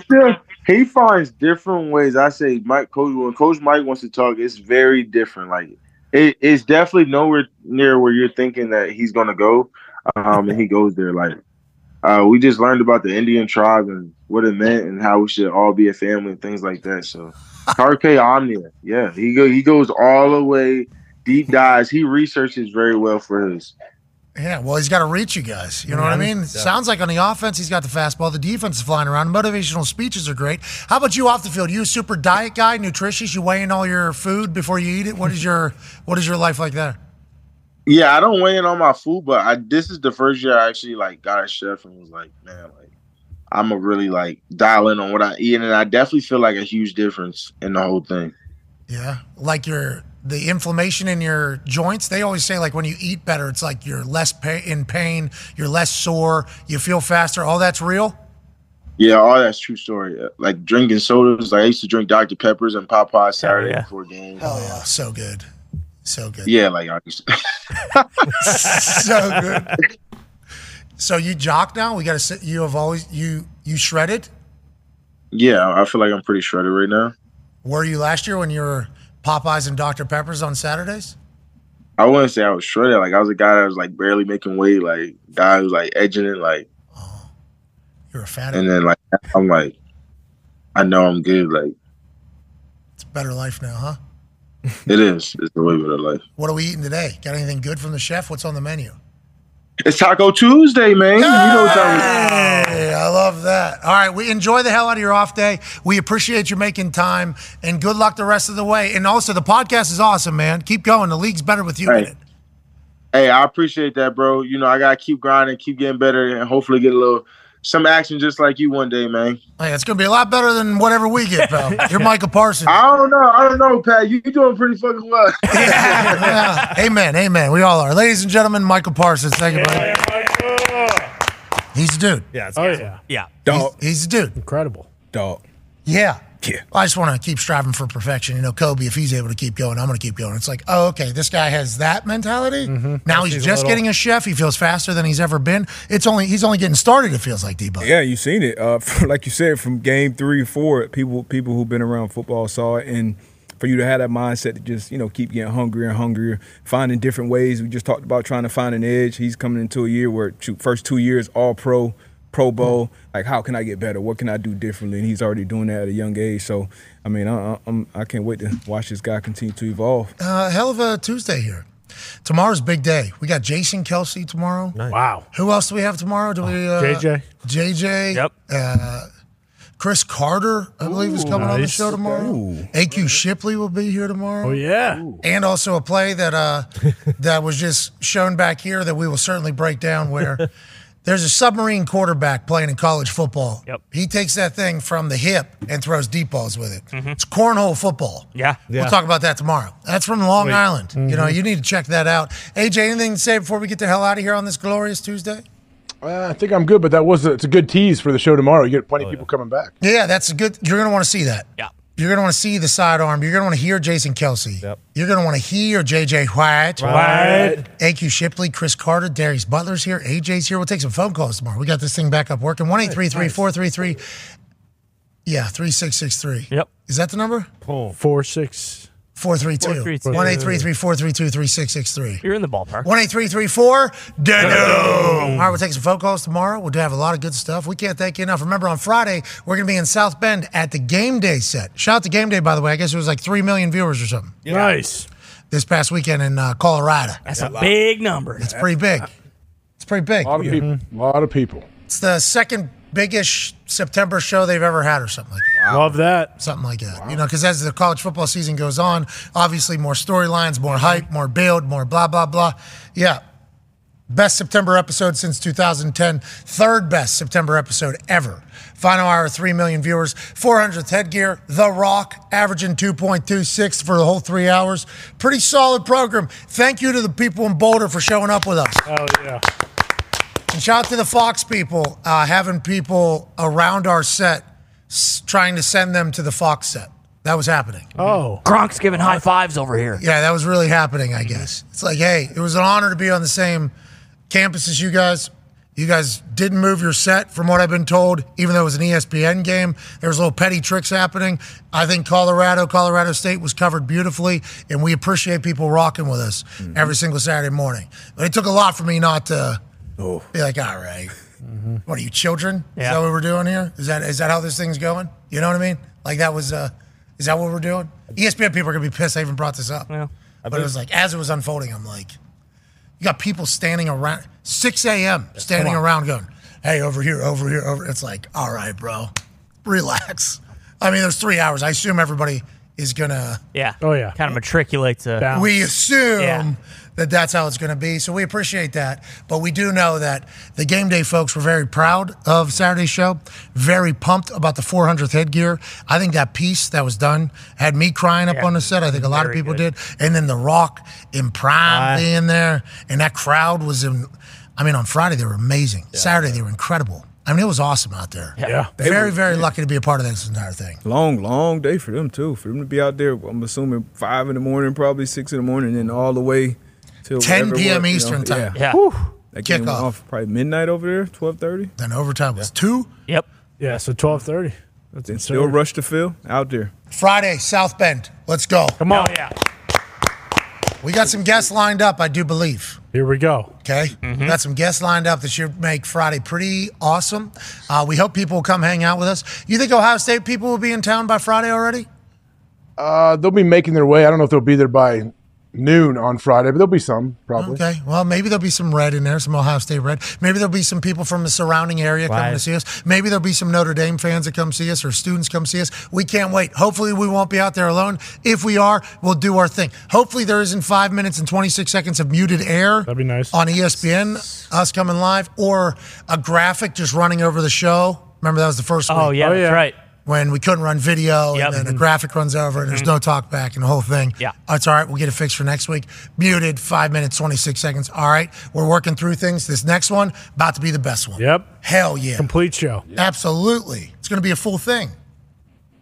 Yeah. Fingers crossed. Yeah, bingo. I sure hope, or else week 3, usually that's where it kind of, all right, we've had time to figure this out. No, they will, though. They Good will. people. Yeah. I think people want to figure it out. Some people. I think there's some They people do. that are. They really do. Honestly, all the people there, like Not all. Everyone's been great. I don't know. Yeah, not all. I don't know everybody, but a lot of the people we interact with, honestly, are awesome. I agree. I concur. For sure. Everybody that we interact with and mingle with would like us to do this more often. For sure. Like they're like, hey, this has been fun. We would want you to do this, and it was not the plan to do this every single week. We'd like let everybody know that. First week we did it Alabama. It's because we have the simulcast, and then it was like Colorado. They're like, hey, The Rock says, The Rock said that if you go out there, like, certainly would make the trip out earlier to be hanging out with the boys. And then, like, Dion says he wants to come on and hang out with the boys. And, like, Stephen A's going to be out there, said he wants to come on, hang out with the boys. It's like, well, okay, so we got to go out there. That's a no-brainer. Are we going to be able to run videos? Are they going to cut graphics over top of our thing? Are we going to be able to hear ourselves? Is it going to be able to be a show? Because I understand we're just on the internet, but like would like to respect the people that watch and listen.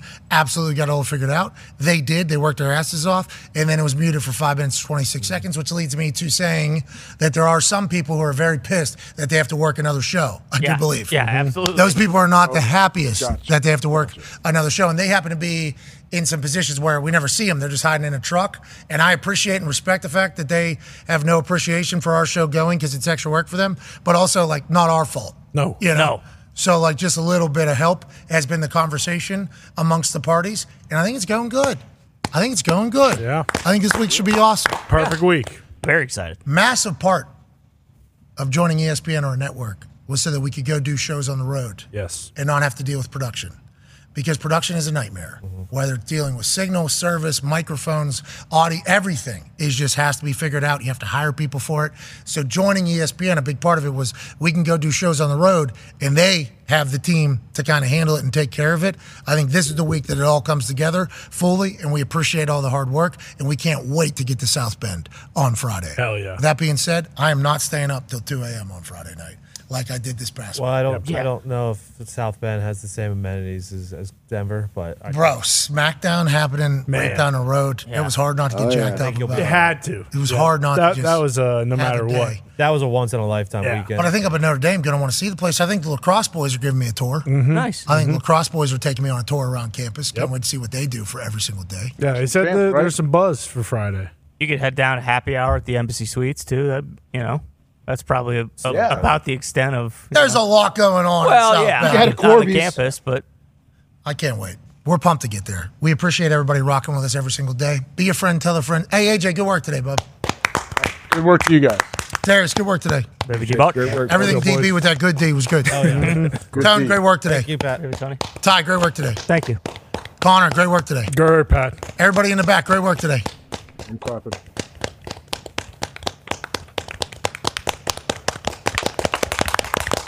I'm belated, aren't I? Team on me, team on three. 1, 2, 3. Team. Be a friend, tell a friend something nice. Goodbye.